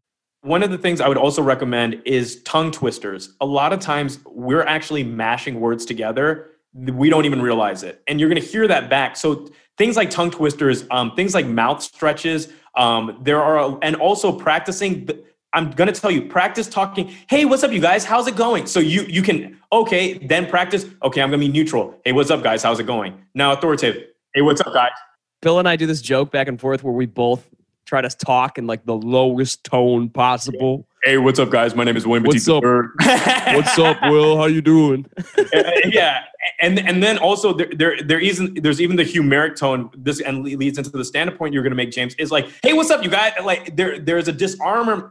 Stand-up's interesting because it's the in-between between neutral and earning rapport. Your voice is higher, but it's not trying to earn the affection of the crowd. And so you want to know, what does my funny voice sound like? And play around with all these things. And the last thing I'd recommend is get an avatar. Get somebody who you like to hear talk that has the same accent as you. Don't waste your time trying to get an English accent. I'm British.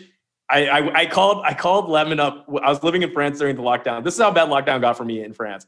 No social interaction, nothing. I called Lemon. I'm like, I am going to adopt a British accent from this point on. I used to have it. Nobody can say anything otherwise. You have permission to shit on me. I'm just going to do it. This is my life now. And I was talked out of it by our friend Karen. But get somebody who has the same accent as you. For me, Malcolm X, I listen to him and I want to have the same kind of poise. And so I try to make myself sound more like him and have the same affect because I want to have that kind of persona. You know, it's so interesting, the idea of finding the avatar. Like, before I go up on stand-up comedy, I'll be in the hallway behind the door, and I'm going up within the next 15 minutes. I'll consciously pick, who do I want to, not like mimic completely on stage because I want to be my own person, but I need somebody. Like, I'll pick one of about a dozen comedians that kind of are similar to my voice or style, but I know that they're the best in the world at their particular version of it. So I'll listen to that, and then at least for the first 2 or 3 seconds on stage, I'm like that person on stage, and it works. The other thing that works is listening to yourself afterwards. Like, I'll listen to myself after doing stand-up comedy, and I'll realize, oh, I wavered a little bit over here, and that's when the crowd got me. Because you are in a frame. That is a place where you definitely need to use frame control. Like either you have the frame on stage or the audience does. And once the audience does for even a half a second, they're going to just eat you alive. Like your whole set's done. Is very difficult to get it back. And I was going to just ask, like, what techniques would you use on a situation like stand-up is a weird thing. It's not like public speaking where everybody's coming out to hear you and listen politely. Stand-up comedy is almost like a gladiator format where you're being thrust out onto the stage. You had Marie Konnikova on not long ago who wrote that great book about poker, and you had Andy Duke a while ago, and both of them were like, poker is the best situation for understanding human decision-making. Stand-up comedy is almost the best situation for understanding frame battles and frame control because you are out-framing every single person in the audience. That's the game. It's the hardest skill. So I've been semi-professional at poker, and I've learned a whole bunch of skills outside of that. And stand-up comedy is by far the hardest skill I've ever had to learn. It's a constant frame battle. You are. We talked about tribes earlier. You are meeting a group of people, and you're creating a tribe, and then you're leading the tribe. And you better lead them to some good places because if you don't, man, they're going to turn on you in a second. And that's a constant frame challenge. And that's why jokes are just are using logical components to mess with frame. That's what you're doing to the audience. It's a great arena to learn frame control. Yeah. So I feel like with comedy, you need to do some kind of, I think my problem initially, like this is like 5 years ago, was that here I had been accomplished as a public speaker and I had many other accomplishments, but somehow or other, when I was on stage for specifically to do stand-up comedy, I would put in my head, oh, I have to act like a stand-up comedian. And I think that ruined me. That put me right back at the beginning when I had many decades of experience doing other things. And it was only when I was able to kind of bring my own life onto the stage, combined with, I don't know if you call them pattern disrupts or whatever, that I started to get people to basically to control the frame on stage instead of just desperately trying to make people laugh. Yeah, I think one of the things that's most difficult about stand-up is you're getting a performance review every 7 seconds. And not only that, it's like as if you're getting a performance review and everybody knows out loud how funny that was. There's no art gallery where everybody lets everybody know whether or not that was a good piece of art. And you get up there and the final stage of any art is public performance, where stand-up literally has to begin on stage. And for a lot of people, they're like, why does bombing suck? And I've always said this, when you bombed in a tribe 50,000 years ago, they not only killed you, they killed your family too. Like that, you don't bomb, that you don't say things that people don't like loudly and it be okay. So you have a primordial urge to shrink on stage and also being funny to people you've never met. And sometimes it's not about the way the word is, the sentence is worded. It's about how you sound saying that sentence. Sometimes you're painting on a moving canvas that is somehow different, yet the same every time you get on stage. And so there's all these moving components that it's so hard to really get a basis to build on for the skill that makes stand-up difficult. But one of the things I think about frame control that really helps as a stand-up comedian is really understanding this. Comedians' opinions about you don't fucking matter. There is that everybody is trying to impress other comedians. Everybody wants other comedians to think they're funny. But the problem with this is when you're in a hierarchy, when you're at the bottom of the dominance hierarchy, you will naturally regulate hormones like cortisol that will make you less funny. And you will limit the amount of testosterone you have because you don't think you are supposed to have that much status in the environment. So how do you remove yourself from a hierarchy? How do you diversify hierarchies when you love a hierarchy so much? You want to rise up in a certain hierarchy. Well, I'll say this is number one, you're going to be affected by it. But the thing is to actually, the thing is, everything happens with signals and signs. So when you feel like, oh, like so-and-so's in this room, you just like, you got to be like, yeah, fuck that, whatever. I don't give a fuck. They're not even that funny. Like, and like, the thing is, you just got to go up there and also be okay with bombing. And I would say this is, as a stand-up comedian, to get better, when you're on stage, no matter what, you are right about everything. The audience, if they don't laugh, they're wrong. When you get off stage, though, the audience was right about everything. That's the hard part to do. So a lot of people do the opposite. When they're on stage, the audience is completely right, and that's why they're bombing. And then they get off stage just like, oh, bad crowd tonight. No, you have to, and that's the weird judo you have to do. You have to get up there and you have to just defend something that's indefensible. And you have to not shrink. You have to puff out your chest and bomb with class. And you know, there's this phrase, commitment to the bit. So sometimes you're mid-joke and you realize, this is not really working out. And maybe you're in a whole persona, a whole character, and you say this is not really working out. Or you're not sure if it's going to work out by the end. Like maybe the payoff is at the end, but everybody's like looking at you like, what the hell is he doing? Commitment to the bit is very important, and commitment to that persona so you build trust. If you're like switching personas, it's not so good either. Well, and also here's the thing is you're not telling the joke for them. Now you want them to laugh, but the sooner you're I want you to think about anytime you're really funny with a group of people, you're telling that story, not for them to laugh, but because you love telling that story. And so the sooner you stop caring about them and become almost solipsistic with your goal about like telling the story, it's not about them. I want to just say this in front of people. And if this ruins their day, if someone goes out and kills themselves after hearing this shit, I don't give a fuck. I'm finishing this story.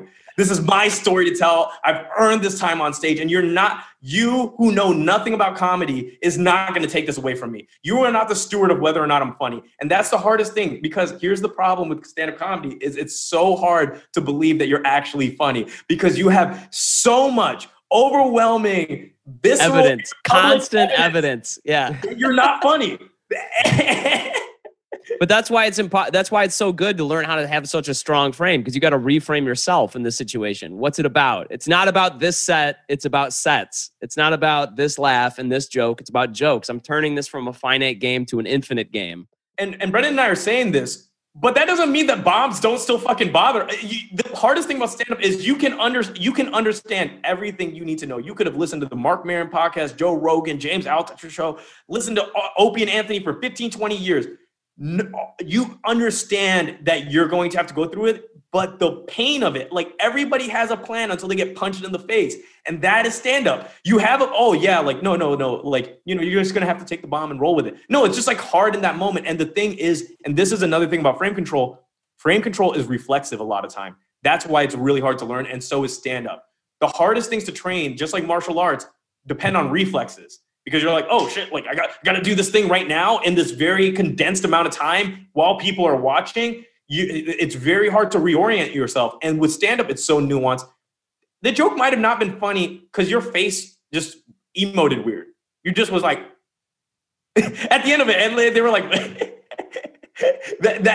and that's what ruined the joke. And you might not know. You make a good point though, that if you enjoy, like I'm thinking of, like Chris Stefano's 9/11 story. If anyone has that's a great joke. YouTube, it's amazing. Chris Stefano 9/11. Chris has been on the podcast. History Hyenas, his podcast has been on the podcast. I've been on theirs. But the 9/11 story, he is just, you could just tell he is having raw fun on the stage. And you also get the sense he doesn't really care that what the audience thinks. Now he does, and he's very charming to the audience, but at the same time, he puts them down a little in the beginning in a charming way. Like he's doing some frame there, but then he's just having so much fun telling the story, and they're just on the ride with him. A million. You just see joy in his face. There's a point where the audience is just an accessory for him to get this whole story out. And it's hard, it's easier said than done to get yourself in that place, because what's going to happen is you'll say this to yourself, but then you'll expect something. And this is another thing about frame control. We talk about this in the context pillar of inner frame, where in order to have a dynamic frame, and you also have to understand that you can't plan for everything to go a particular way. And the more you need things to go a particular way, the less control you are of a conversation or of the set. I want to flip this back, because just to apply this to terms we talked about already, inferiority, the feeling of inferiority, is part of the reason someone will feel the neediness in order to have a plan work perfectly.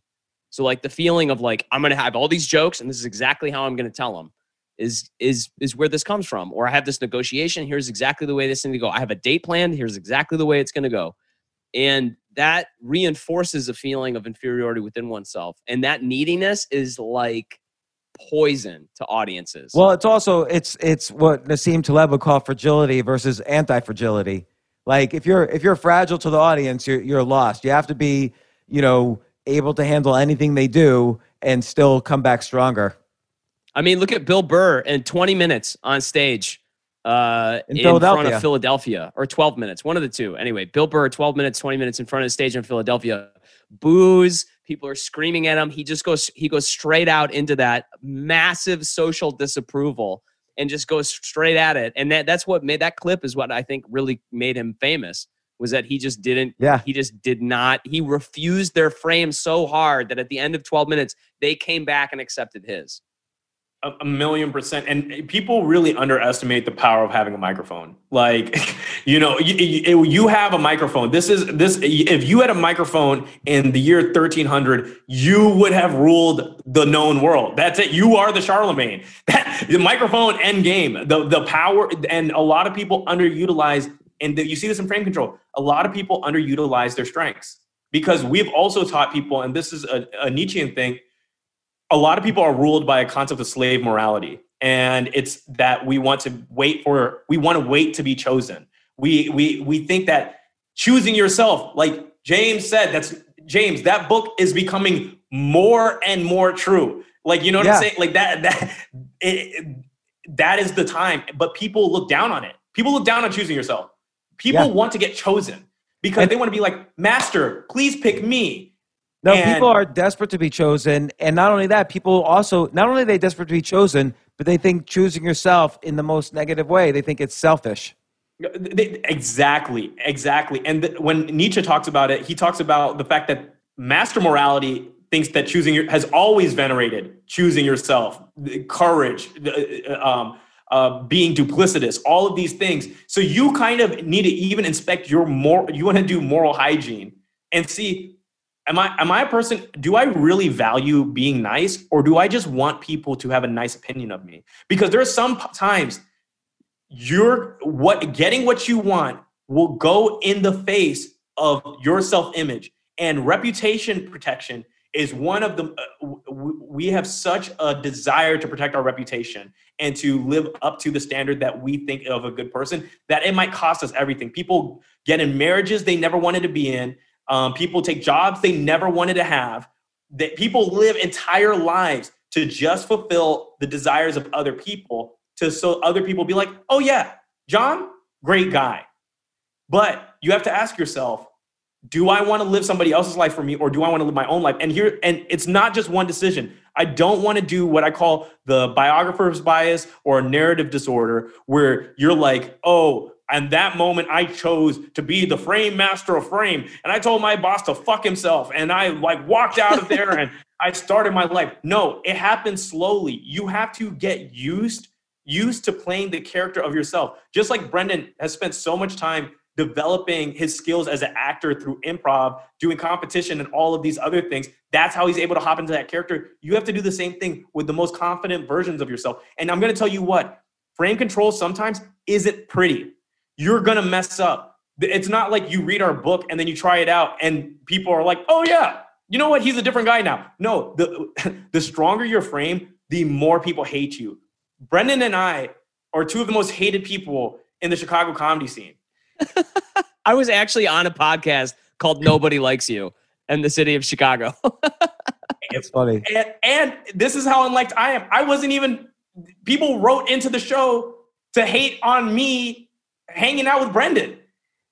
And they were Because when begging people for the podcaster not to put you on the show. They hated you so much. I didn't. I'm gonna be honest with you. I didn't want to see Brendan. This is how strong of a friend. And I want to take. I want you guys to really. I really respect Brendan for doing this. Brendan. So the whole context of the podcast is where people write in anonymously why they hate you. Brendan, and then they confront you on it. And listen to people write to say just mean things that were like honestly just unfounded and laugh. Man, about you got to just check my Twitter. People talking to me about Twitter. On James goes through this every day. I mean, I could just find it like right if I just scroll down like a page or two right now. There's like stuff like, oh, if I see James Altucher's stupid head again, I know it's a top in Bitcoin or some nonsense like that. It's been like 3 years. Get over it. I got to get over it. Well, the thing is, and it's very interesting, the more status you have, status attracts attention, both good and bad. People only look at it one way, but there's a reason why famous people need bodyguards. Because the more status you get, attention, it shapes people's minds in ways that they're not ready for. Yeah, if you try to enforce a stronger frame on the world, you should expect to eventually meet stronger frames coming back on you. That's the way that the way that it's going to work. It has to, QED. And it's but not in a negative way necessarily. No, not in a negative way. Yeah, not in a negative way necessarily. Actually, a lot of frames could be really positive. And this is why you don't want to get addicted to frame, which we talk about in the book. But, somebody might ask, like, why, Brendan, did you sit down in this 90-minute podcast and have listened to people? Is it because you have such an indigenous need to be loved that you are willing to go that far to get attention? Yes, listener, that is true. But also, we're hanging out. The three of us haven't hung out in like 7 or 8 months. Or I know we need to go to we need to go to Soho House again when the pandemic passes. But I'd say the other reason is like, look, I mean, it's like David Goggins. What doesn't kill you makes you stronger. So I was like, all right, I'm never gonna have another opportunity like this. So to just anonymously find out what my shadow looks like, I better go sit down and listen to it. And what's another thing is that like Brendan has just done so much for a lot of those people who wrote in and had probably been the greatest contributing member to the Chicago comedy scene, always willing to help people whenever they needed him. A lot of times the narratives that people build around you, they're not even right. They don't even have anything to really do with you. They start painting on you whatever they want to see. And most of the frames that come your way are good. I want to use Charli D'Amelio as an example. Charli D'Amelio, for those of you who don't know, is the biggest TikTok star in the world. She has about 80 million followers. She's going to have more followers than Trump by the end of the year, unless TikTok gets banned, in which case she still will have more followers. That's probably why he's banning it. Yeah, right. But there was a woman, and I want to talk about how the attraction of attention works both ways. She's getting millions of dollars, but there was a woman who paid a guy to rape her.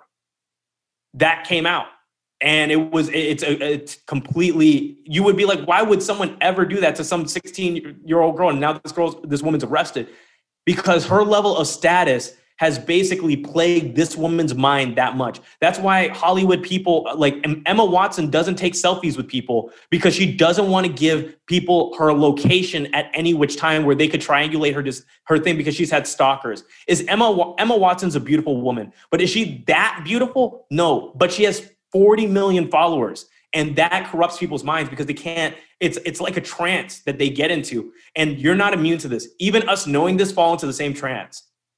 So look, you guys, when's the Power Bible coming out? By the time you'll be able to get it on Amazon by the time this podcast is, I think, released. We're releasing basically in mid-August. So if you want to go check it out, it's just the Power Bible on Amazon. We've also got the audiobook that will be hopefully released by the time this comes out. Also, Bill and I narrated it, which was awesome. Paperback? You're doing a paperback? Paperback is also available on Amazon. Good. So I feel like it's been a year in the making, the book, and it's been so excellent. Oh, I'd never seen the cover. Let me see that again. Yeah, I'll pop that up again. This was the proof copy that I got. How many pages? So on the doc I have, it's smaller, but I'm just curious, in print, how many pages did it come out to be? It's about 200 pages. And it's been about a 2-year journey of us putting this together. I mean, it's a lot. It started out about 3 times the length, and we were pretty ruthless with cutting it down to just the most effective. So honestly, James, your feedback has been so valuable in this to us, because I think, this is something Bill and I have, Bill and I have been friends for years.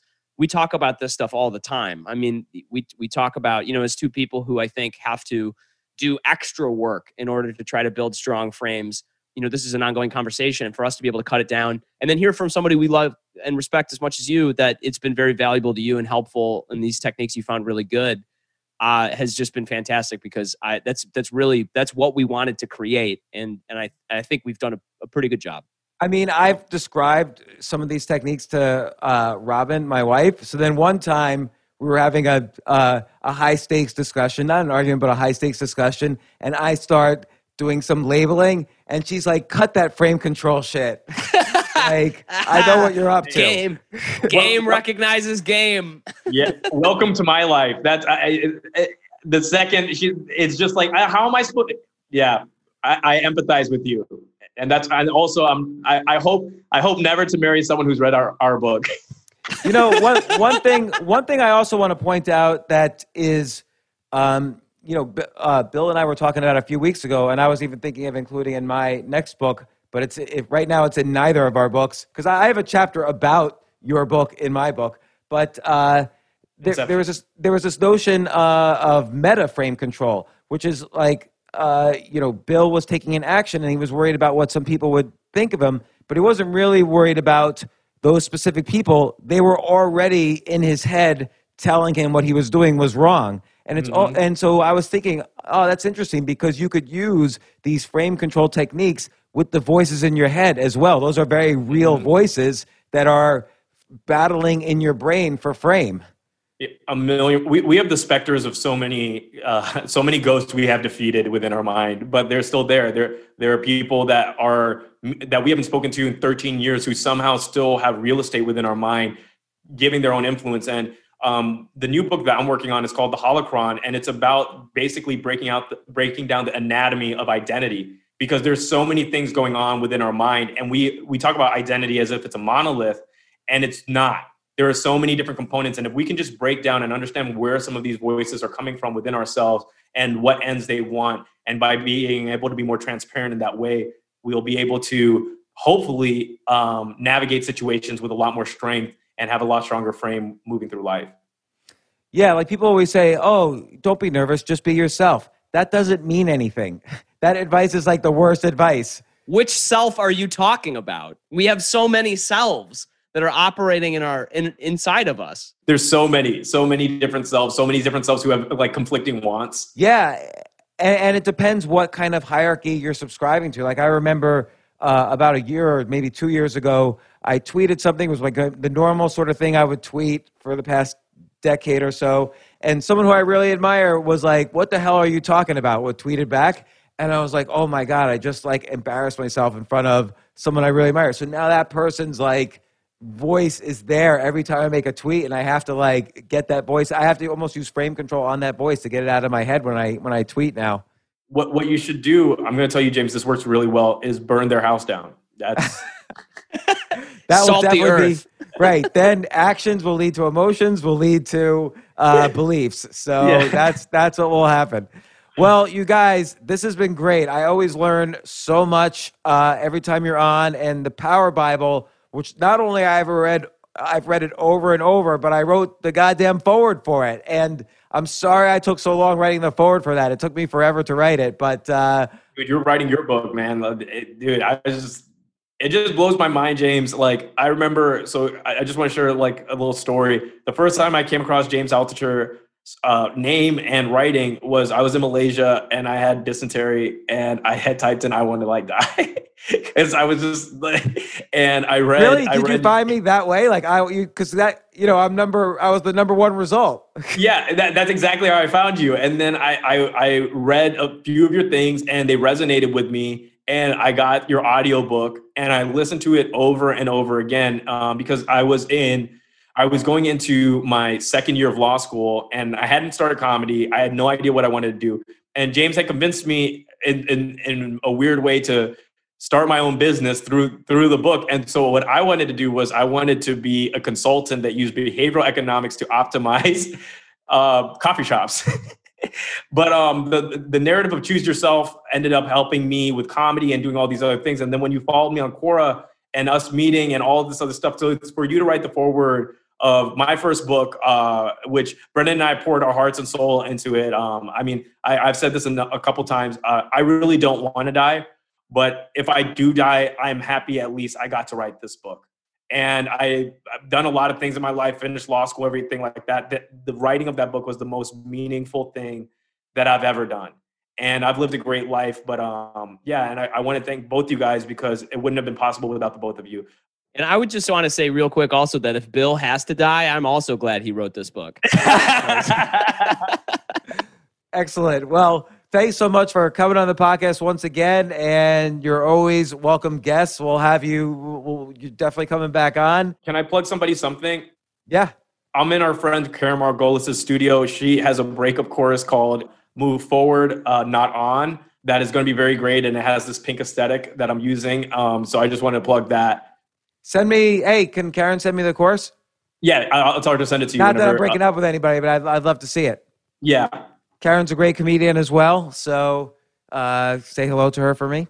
And you guys, once again, thanks for coming on the podcast. And the Power Bible, available in Amazons everywhere. Get it.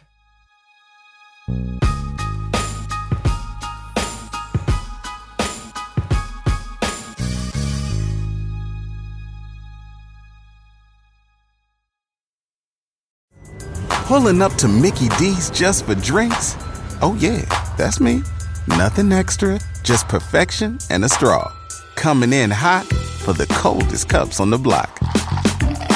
Because there are drinks. Then there are drinks from McDonald's.